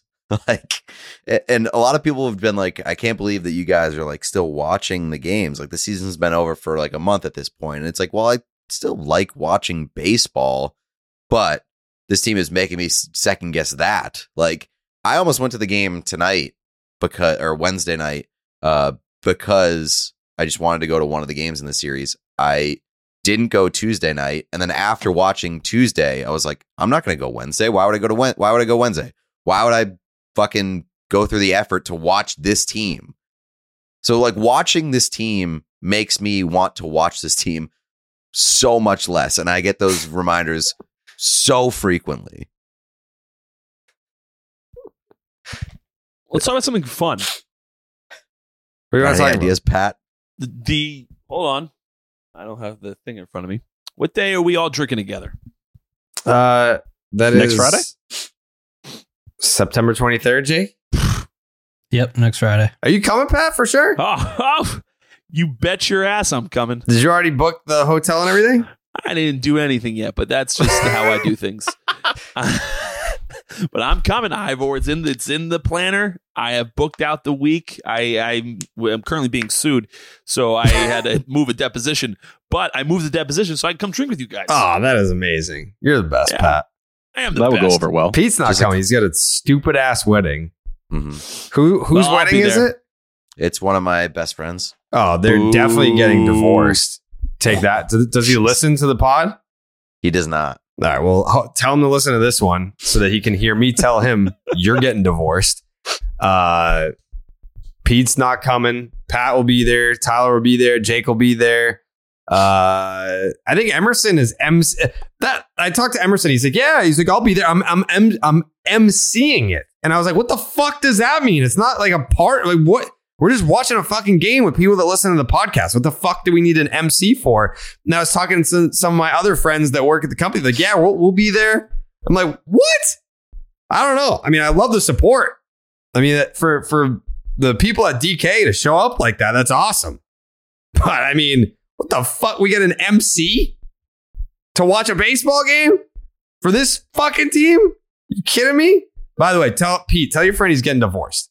And tell him it's happening soon. Like this isn't even getting off the ground type deal. Less than a year. I give this marriage less than a year. All right. I don't think I'm going to tell him that though. Tell him to listen to the podcast so that he can hear me say that. All right. Less than a year. But It's not Pat great. Light's going to be there. I'm going to be there, and I'm going to get Tyler so belligerently drunk. Please. It is going to be... He's going to be a Red Sox fan at the end of it, because he's not one now. Wow. But... yeah, it is going to be special. I am just going to black you out. Pat, I'm putting all my faith in you. Whatever you have to do to get me there, go for it. I have nothing. I cleared the weekend. I let 98.5 know. Don't call me. I don't know. I might be hungover for 2 days straight. So It might be. whatever it is, kill me. It's my time to go. Mm-hmm. You had a good run. Plenty. 24? Plenty of life. Yeah, it's going to be a good time. Yeah. So if Pat's going to be there, because Pat, you've done live shows with us. Yes. Which is different. Like this is way more up your alley. Like a live show, Pat's going to be on stage and he's like, someone please bring me a drink so I can drink while I'm working. But this is like a watch party. So we're just mingling and we're having drinks, which means, actually, I feel, who the fuck was I talking about this with? Oh, I was saying, because I got drunk. What day did I get drunk, Jake? Friday? Yeah, I think so. I got drunk on Friday, Pat. And proud of you. Thank you. And I said it was like my quarterly, like I get drunk quarterly. Okay. And I said, usually Pat Light is the one that fills my quotas. But this was a Pat Lightless quota that I filled for this quarter. But that means I'm going to have two in the same quarter, which I don't know. It doesn't carry over. There's no like bonus carryover here. Mm-mm. No, this is just going to happen now. Yeah. Yeah. So when you drink with Pat Light, he likes his shots. Mm-hmm. He likes his shots. And it's a good thing that you pick a shot that I actually would probably pick as my first round pick for a shot. From McGillicuddy's? Yes. Yeah, it's just such a good shot. It's a good shot. It's a really, really high end caliber shot. I really thoroughly enjoy it. And then we end the night with Jameson and we really just get after it. Yeah, I'm not gonna do that. I'll stick with McGillicuddy's. I'm starting to figure out that Jared just really likes like mint things. You talking about my ice cream? Yeah, big mint chocolate chip ice cream guy. Mm-hmm. Big McGillicuddy shot guy. Yep. That's all I know. I'm sure that you probably have mint toothpaste. I do. Just a big mint guy. Mint, respect that about mint you. chewing tobacco, Peter. Oh, really? Okay. Mm-hmm. So is this a big place? Like, what we got here? What's the layout? Where is it? Cask? You no, you weren't there for that. The 2018, the first live show that Section 10 ever did was at the Cask. Okay. It was against the Yankees before game 1 or 2. I want to say it was 1. Technically, it's like Oliver's, right? Yeah. It's like that little backspace at the Cask. Yeah. No, it's a decent size. They can fit enough people for the amount of people that are going to come to this. Like, you're going to fucking, I don't know. Maybe I'm underselling it. We also haven't promoted it at all besides talking about it on the podcast. I haven't sent out one tweet. I feel like 90% of the people that are going to come because they saw the tweet, not because they listened to it on the podcast. So once I send out the tweet, I would imagine enough people will come to where we won't feel like losers. At least I hope. Because it's a big ask. Hey, instead of like doing something really cool on a Friday night, why don't you come watch the Red Sox?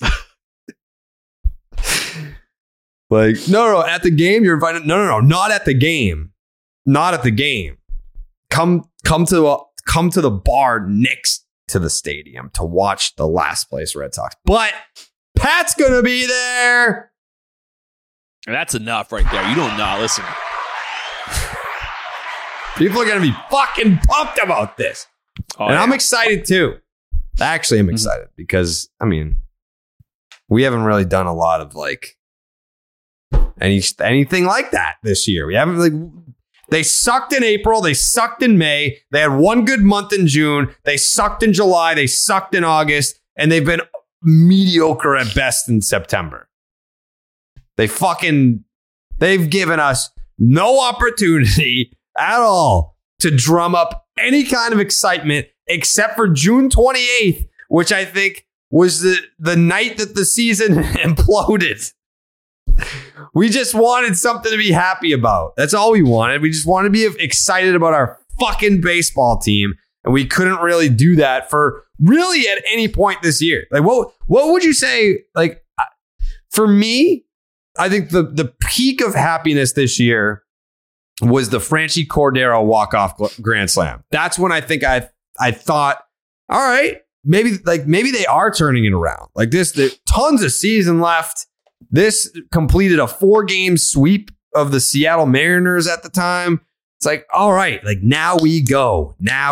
Plenty of season left. Just didn't happen that way. I always look back the Guardians series when they swept them. Yeah. I was like, for whatever people wanted to say at that time, the Red Sox were beating all shit teams. Who cares? Like they're beating up on garbage. The Guardians, a good team. They go up, just dick them down. Not a problem. You're going into 628. Like it's time. It feels like everything's coming right when the Red Sox hit their stride. Waka dies.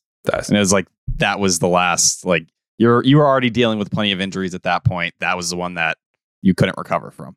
There were just so many cruel moments over the course of the year. Like we referred to them as kicks to the dick in April and May. Like the kicks to the dick back then were just blown saves. When is the last time the Red Sox have blown a save? I feel like they haven't blown a save in like 4 months. KC?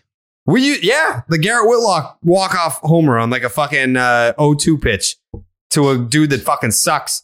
McPrado? Yeah, like our problems used to be so minuscule in April and May, and we thought that they were big problems. Chris Sale was almost murdered three times. The TV incident, the fucking comebacker in Yankee Stadium. He falls off a goddamn bicycle. Again, I will reference all the times that Red Sox outfielders looked into the sky to find a baseball that they quite literally never found. I mean, Trevor Story's gotten hit with 25 fucking pitches that put him on the injured list. Franchi Cordero snapped his leg in half in Tampa. I mean, Xander Bogaerts has clearly was playing through an injury because he's a goddamn warrior. Not to say that the guys that went on the injured list aren't, tough guys, but Xander Bogaerts was very clearly hurt going into free agency and still played for you anyway. He still played for you, even though he was hurt. And his performance suffered because of it. And he was so good after he felt better that he's going to win a fucking batting title because he made up for it after he was healthy again. Rafael Devers, he was hurt. He can't even run. Did you see him tonight? He's limping around first base. Garrett Whitlock he's an old actually limping. Garrett Whitlock is limping around right now. Matt Barnes spent fucking 2 months down in Florida just chilling because he was hurt. Tanner Houck got a back discectomy or whatever that thing's called. Lumbar. They traded Christian Vasquez. Christian Vasquez plays for the Astros right now. He's their backup catcher. It's crazy. It's crazy. What a year. What a year. This isn't even the year in review pod. This is just, I'm just talking. For me, the peak was when they won the last two of those Yankees games right before the All-Star break. We were feeling so good. Pat was in Boston.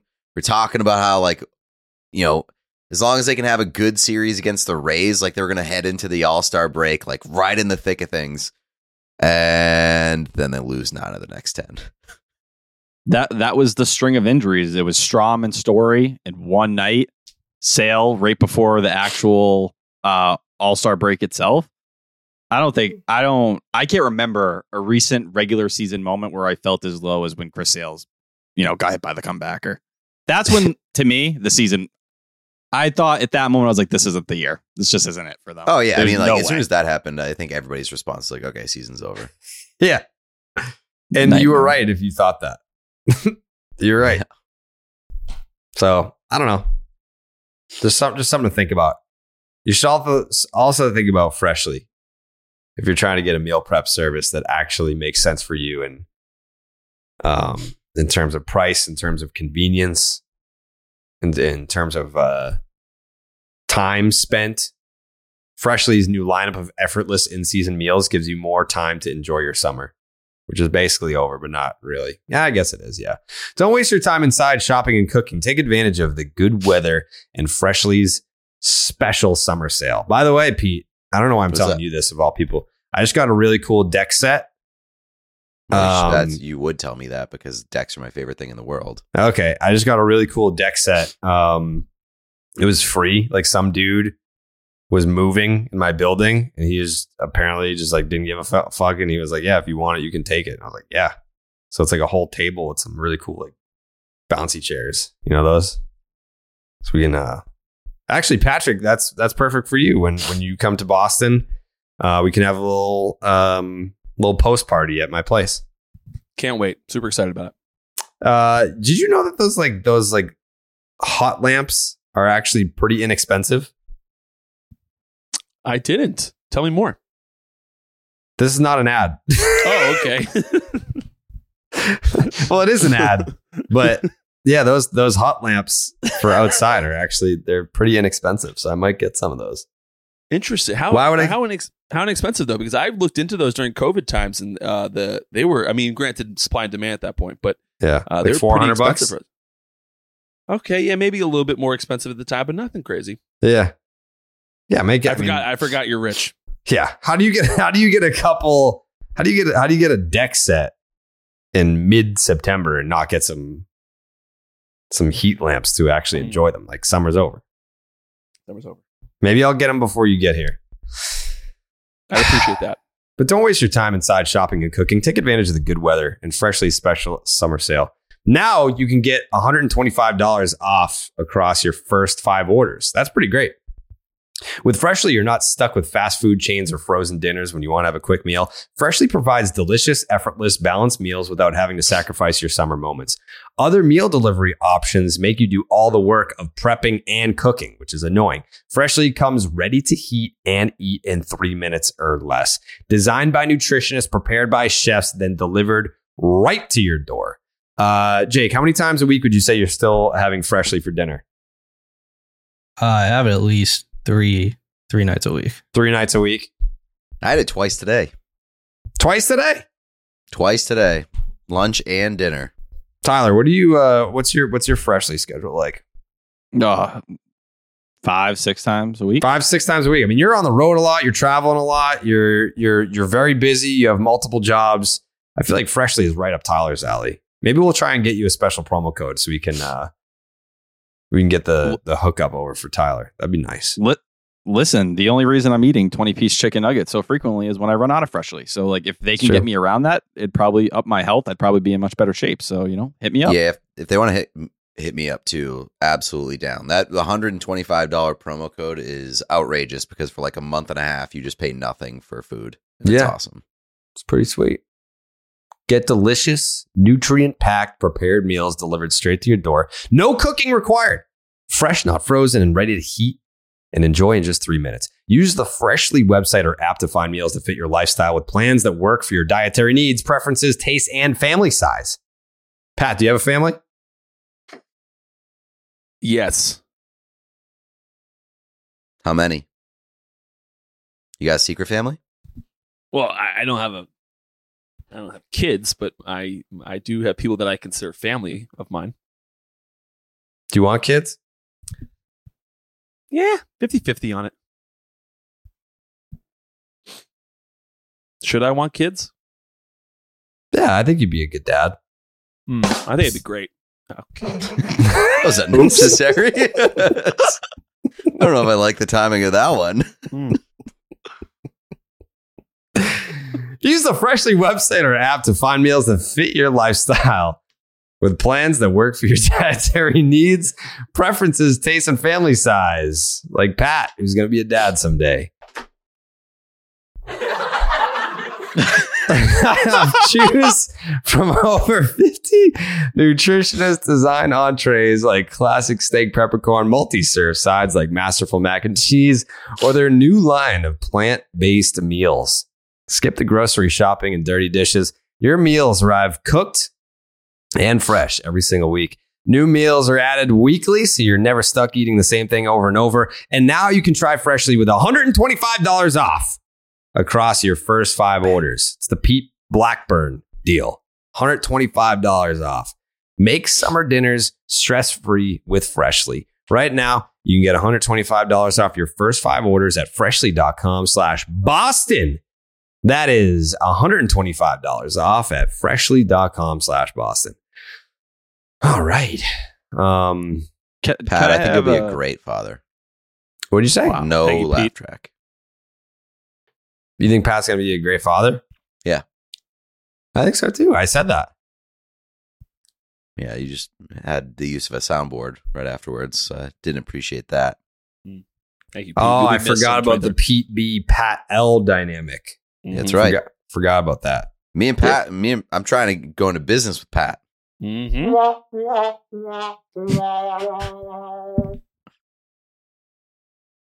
We gotta take the soundtrack away. The soundboard away. I did find it oddly suspicious that both of you said you were coming within seconds of each other. We always come together today. You guys come within seconds of each other. It's the chemistry. Yeah. Yeah. Like, when girls hang out, their cycles align. Mm-hmm. Me and Pat just always come together. Yeah. It's like, even if I'm not coming, like, I can tell when Pat's coming. Right. It's just like it's like a spidey sense. Right. No, I feel that. I could see that. Can I make an apology? Sure. So, after doing some research into the Komodo dragon community. Okay. Here we go. Jared, please. After doing some research into the Komodo dragon community and sea salt crocodiles, I realized there were some faults in my research, in my beliefs. I don't want to pretend to be fully educated on the subject, but I can see where I went wrong with the Komodo dragon dinosaur take. So, like the man I am, I'm going to take responsibility for that, and I'm going to move forward. And thank you to those who felt the need to educate me because I needed it. That was big of you. It takes a big guy to do something like that, and here I am. Yeah, we appreciate it. Your transparency inspires us all every day. I hate that we even bother with the Stop and Shop look ahead at this point. Who cares? We're going to do it anyway, because obviously Stop and Shop would stop sponsoring the show if we just didn't do it. But what are you going to do? Pat, it's better you ever than see Stop and Shop look behind at this point, because nobody wants to look behind on this team.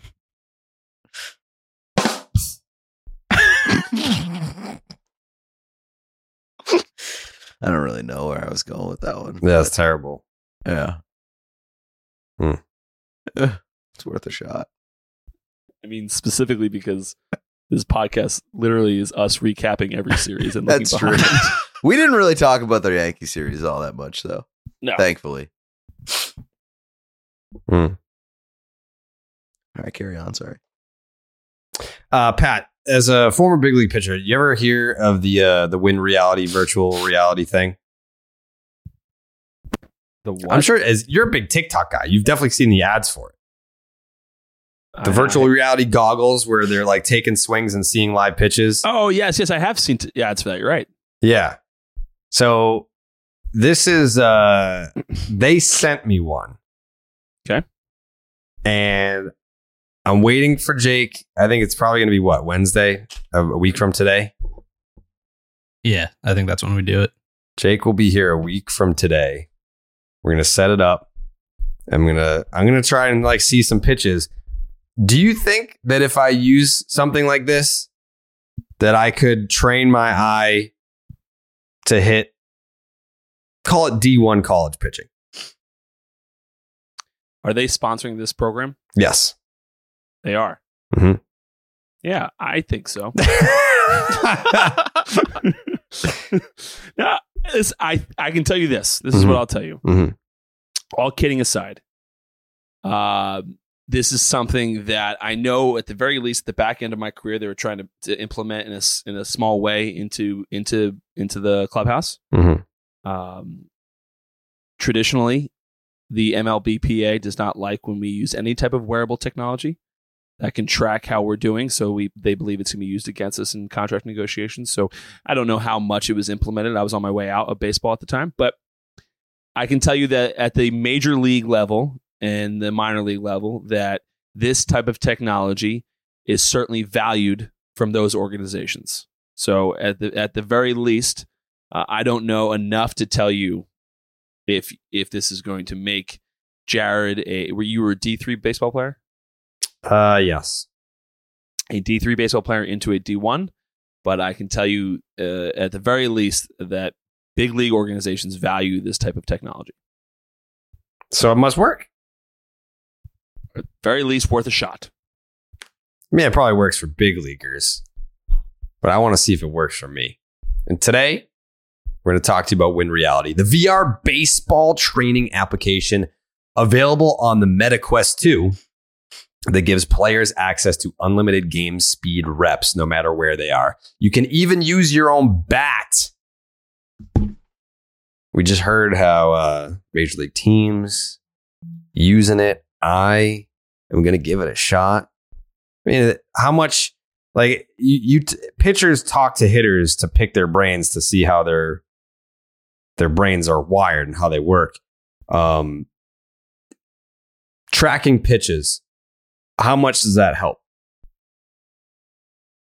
Like for a hitter just to constantly be seeing pitches to track? Mm-hmm.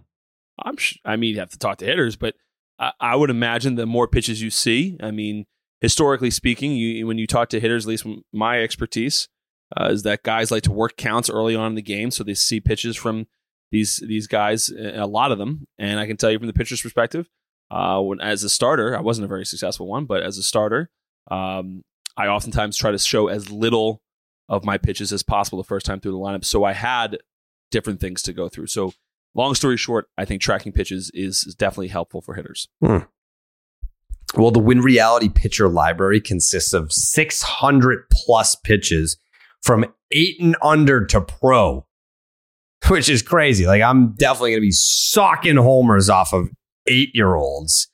From the release, the spin to the speed, hitters get a chance to study every pitch, then hit in the real game. Win Reality gives players of all levels a variety of workouts that are focused on pitch recognition, timing, and decision making. Win Reality is used by a majority of Major League Baseball teams, including the NL MVP frontrunner Paul Goldschmidt of the St. Louis Cardinals. It's also used by hundreds of colleges across the nation. Hitters love it. Coaches rave about it. Parents love what it has done for the players' enjoyment of baseball. And Win Reality isn't a game. It's a revolutionary tool that improves hitting in the real game of baseball. In season, off season, and in any weather, hitters can see increased confidence and improvement at the plate. Win Reality allows players to train anywhere, anytime against game speed pitches their coaches and teammates can't replicate at practice. Train in here, improve their game out there. Players who train with Win Reality report 43% confidence at the plate. Players who train with Win Reality acquire skills 7 times faster than traditional training methods. So here you go. Head to winreality.com/Jared to sign up today. That is reality.com/Jared to sign up today. I just want to see if I can I would never want to get in there to face like nasty pro shit because I'm afraid of getting hit by the ball. I just want to see if I could fucking do it. I bet you I could. I bet you I could. Do you think I could? Jared. Yes. Do you have a specific pitcher? Because you can pick like who you're going to face, right? You can kind of set it that way. I wonder if do you Pat's have someone? Oh God, who would be the pick if you had to pick someone from modern today? Post Pat Light era. Thank you, Tyler. I got you, Pat. I want to see if I could hit Nestor. His slop.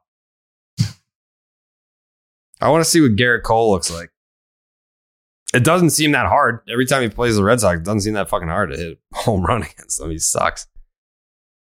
Tristan Casas, Reese McGuire, Xander Bogaerts. Yeah. Jared Carrabis. Added to the list. Devers is his father, as we know. Yeah. I mean, imagine all the shit I would talk in real life if I got a hit off Garrett Cole in virtual reality. I mean, I would put that in my Twitter bio. I'd be like, yeah, I hit a home run of Garrett Cole. It's not that fucking hard. It's just instead of just tweeting home runs, that should be the stuff you start posting. You just taking dudes deep. Do you think I can like record? I must be able to, right? Yeah. 100%. Do you know how to use this, Pete? I feel like this is right up your alley, you fucking geek. If it's I assume so. It's just a VR headset, right? Yeah. Yeah, I have one of those too. So. It's yeah, MetaQuest 2. Yeah, you can definitely like record. I'm going to spend an entire day trying to hit a home run off Garrett Cole. An entire day. And I bet you I could do it. Pat's nodding, but I don't think he believes. You don't think I could hit a home run off Garrett Cole? You might be able to. Anything is possible. Anything is possible.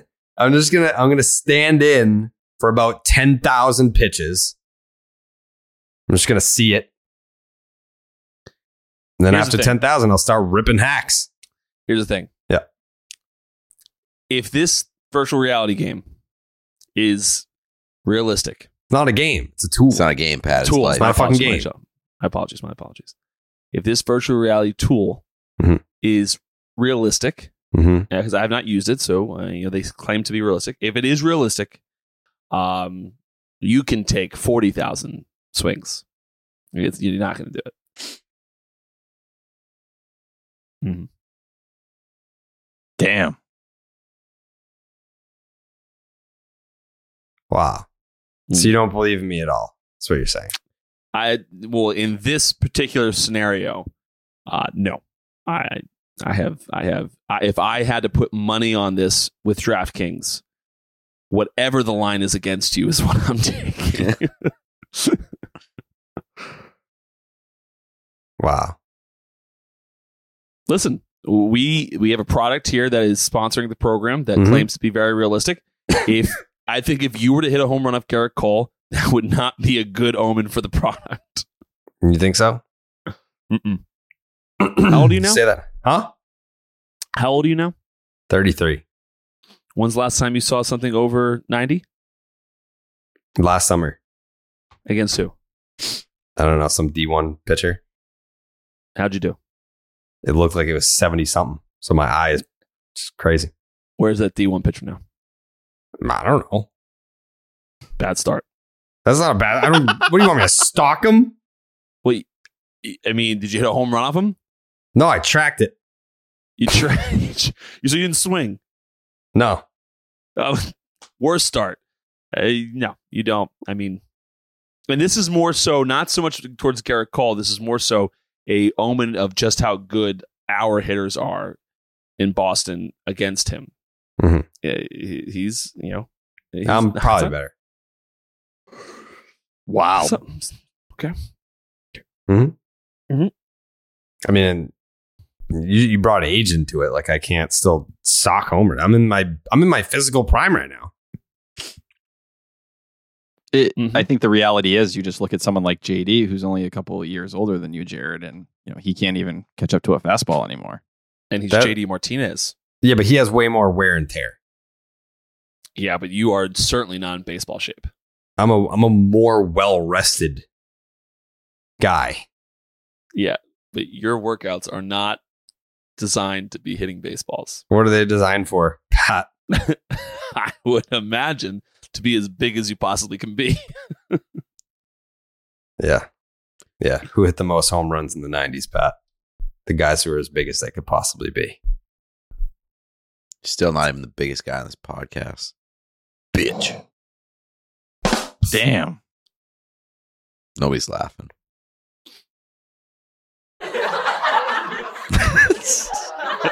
That was kind of sad. I hate that I find that funny.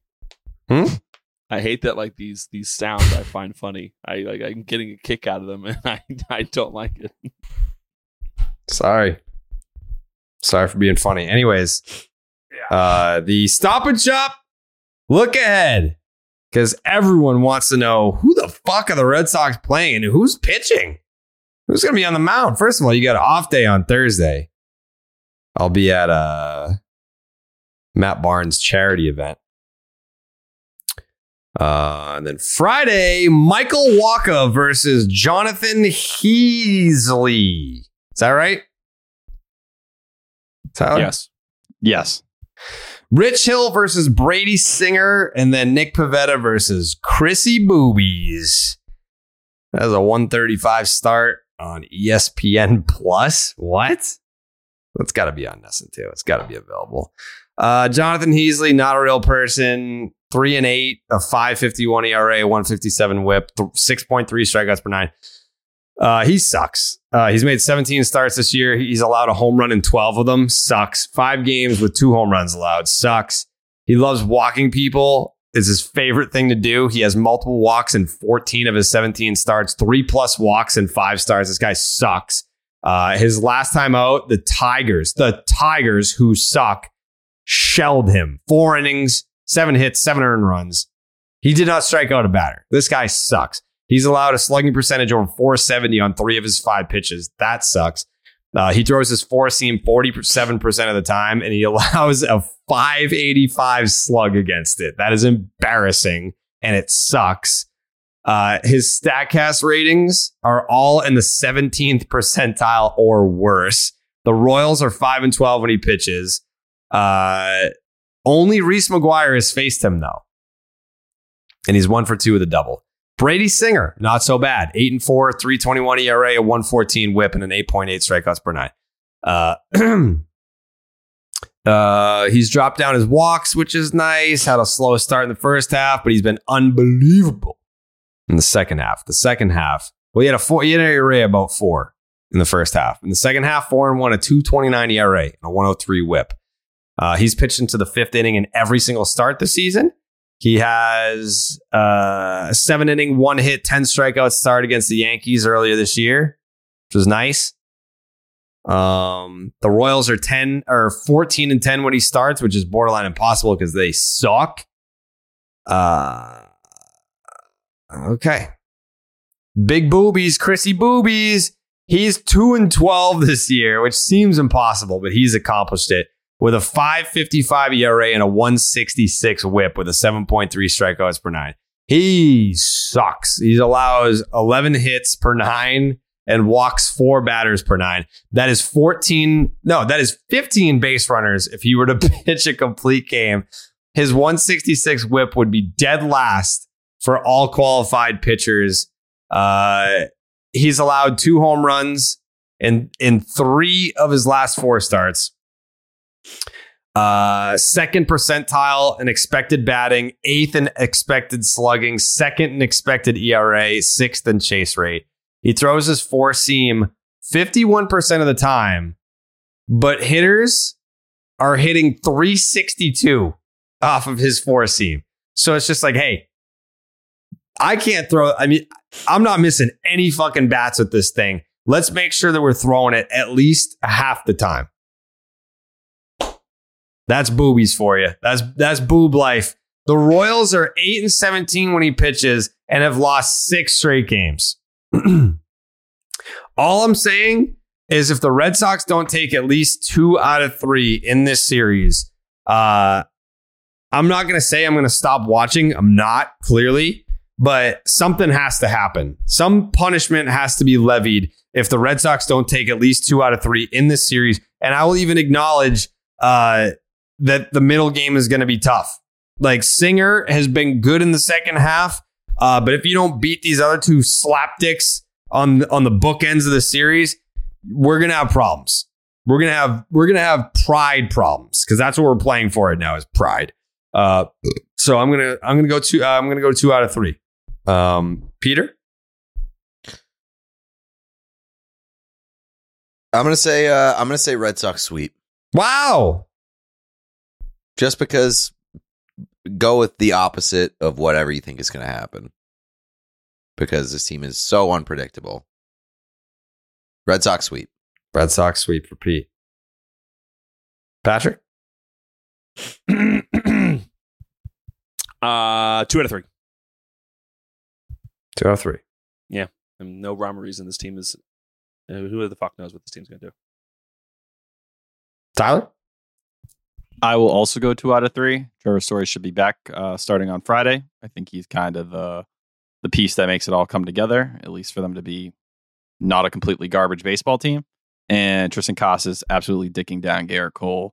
I think we're going to see him start to get hot. So give me 2 out of 3. 2 out of 3. Jake, what do you got here? I think they'll sweep, and if they don't, I'm going to be pissed.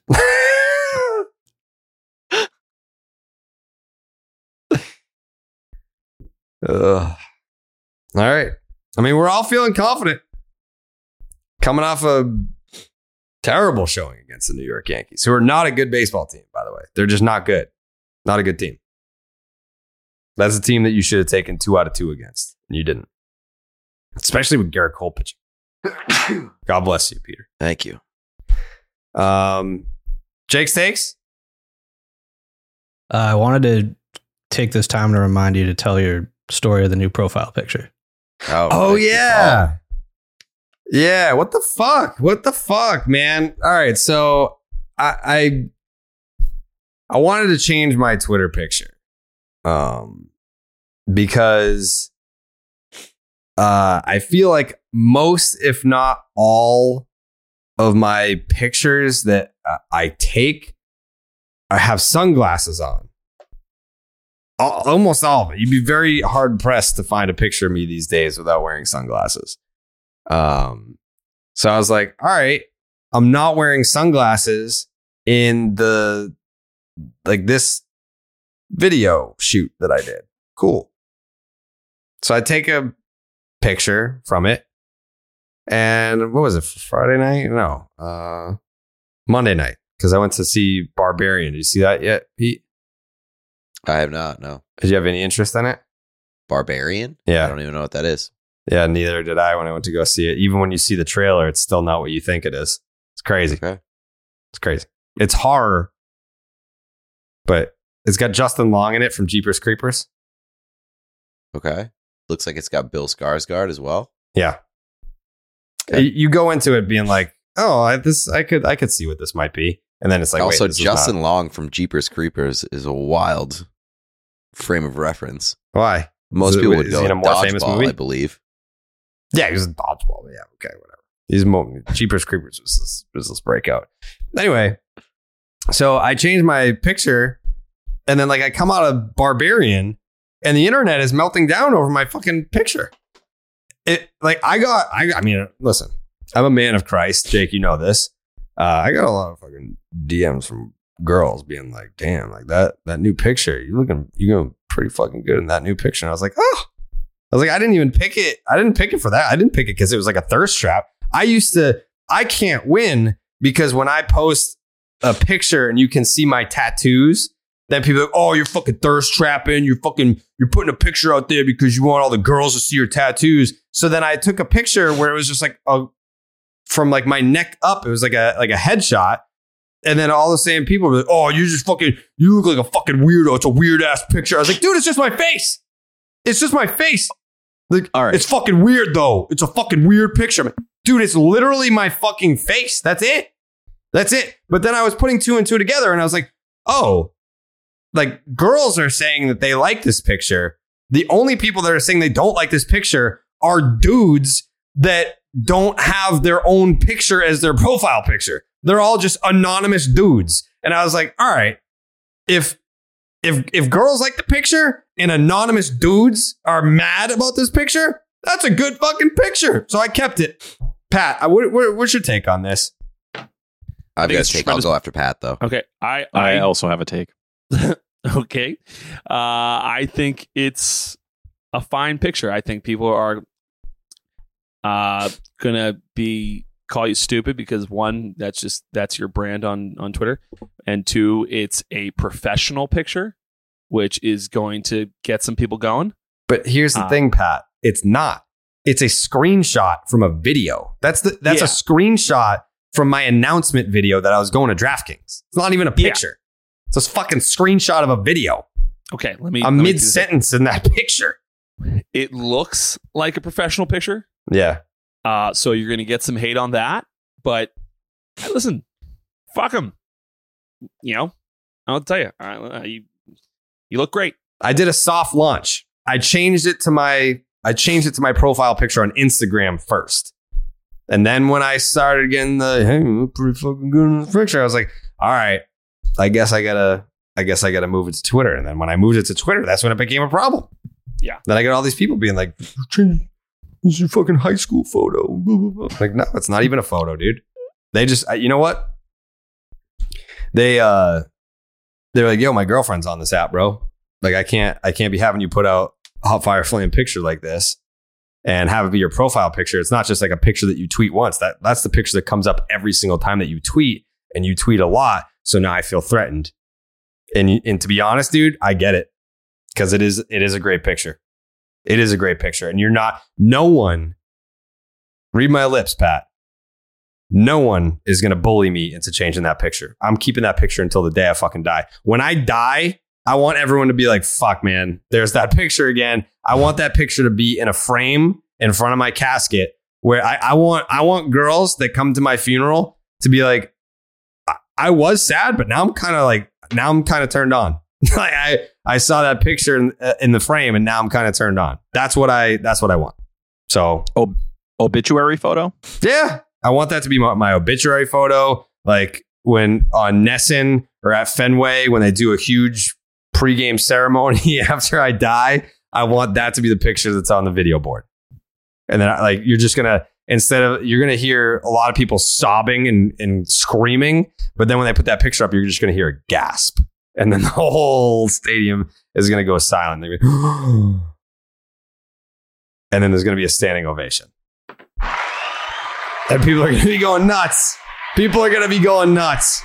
And then they'll take the picture down, and then they'll ask for a moment of silence. It's going to be fucking bonkers. All because of this one picture. I don't know. I think it's a nice picture. I will say this. My mom never reached out and said that she liked the picture or anything. So I don't know. That's why I was kind of confused. It's a nice picture. Thank you, Pete. I do want to say, like 90% of the time when people like complain about thirst traps, it's jealousy. Oh, yeah. And yeah, they are dudes with no profile pictures. That means like, hey, I'm so fucking ugly that I can't even show my own face. So I'm mad at this guy's face because he's showing it, and that's a damn good face. And like, if we're being honest, like 95% of all human behavior is quote unquote thirst traps. Yeah. What do you want to look fucking naked or ugly? Naked. What do you fucking want to look naked? What do you want to look ugly in the fucking pictures that you post? Right. Everybody wants to look good in the pictures that they post. And if somebody has a good picture of themselves, they usually make that their profile picture. Nobody's like, ooh, I look like shit in this picture. I'm going to make it my fucking profile picture on every social media platform. Yeah. So like complaining about, oh, you're trying to thirst trap? No. Like this is my face. This is the only face I got. You want me to make a funny face? Do you think that you like good? You look good in? Good for you. I'm happy for you. You took a good picture? Fuck yeah. I don't take many good pictures. I mean, I want to prop up guys that like comment on their guy friends' photos, and they're like, "Damn, what a cutie! Yeah, you look good here. Yeah, why not? Handsome. Yeah, King, you look hot. You dropped this crown emoji, bro. You look sexy as fuck. Yeah, Last time I did a photo shoot at DraftKings. I posted the pictures. The top comment, Molly Walsh. Were these the best shots? See, that's funny. Yeah, I mean, that's pretty funny. Yeah, my all my DMs with Molly are just us being very mean to each other. Like, were these the best shots? Yeah, like it's literally just us responding to each other's stories. Like I post a picture and she said, "You look like you have monkeypox," and then she posts a picture and I said she was wearing like a green workout thing, and I said sick Kermit the Frog costume, and then in parentheses I said you look like an idiot.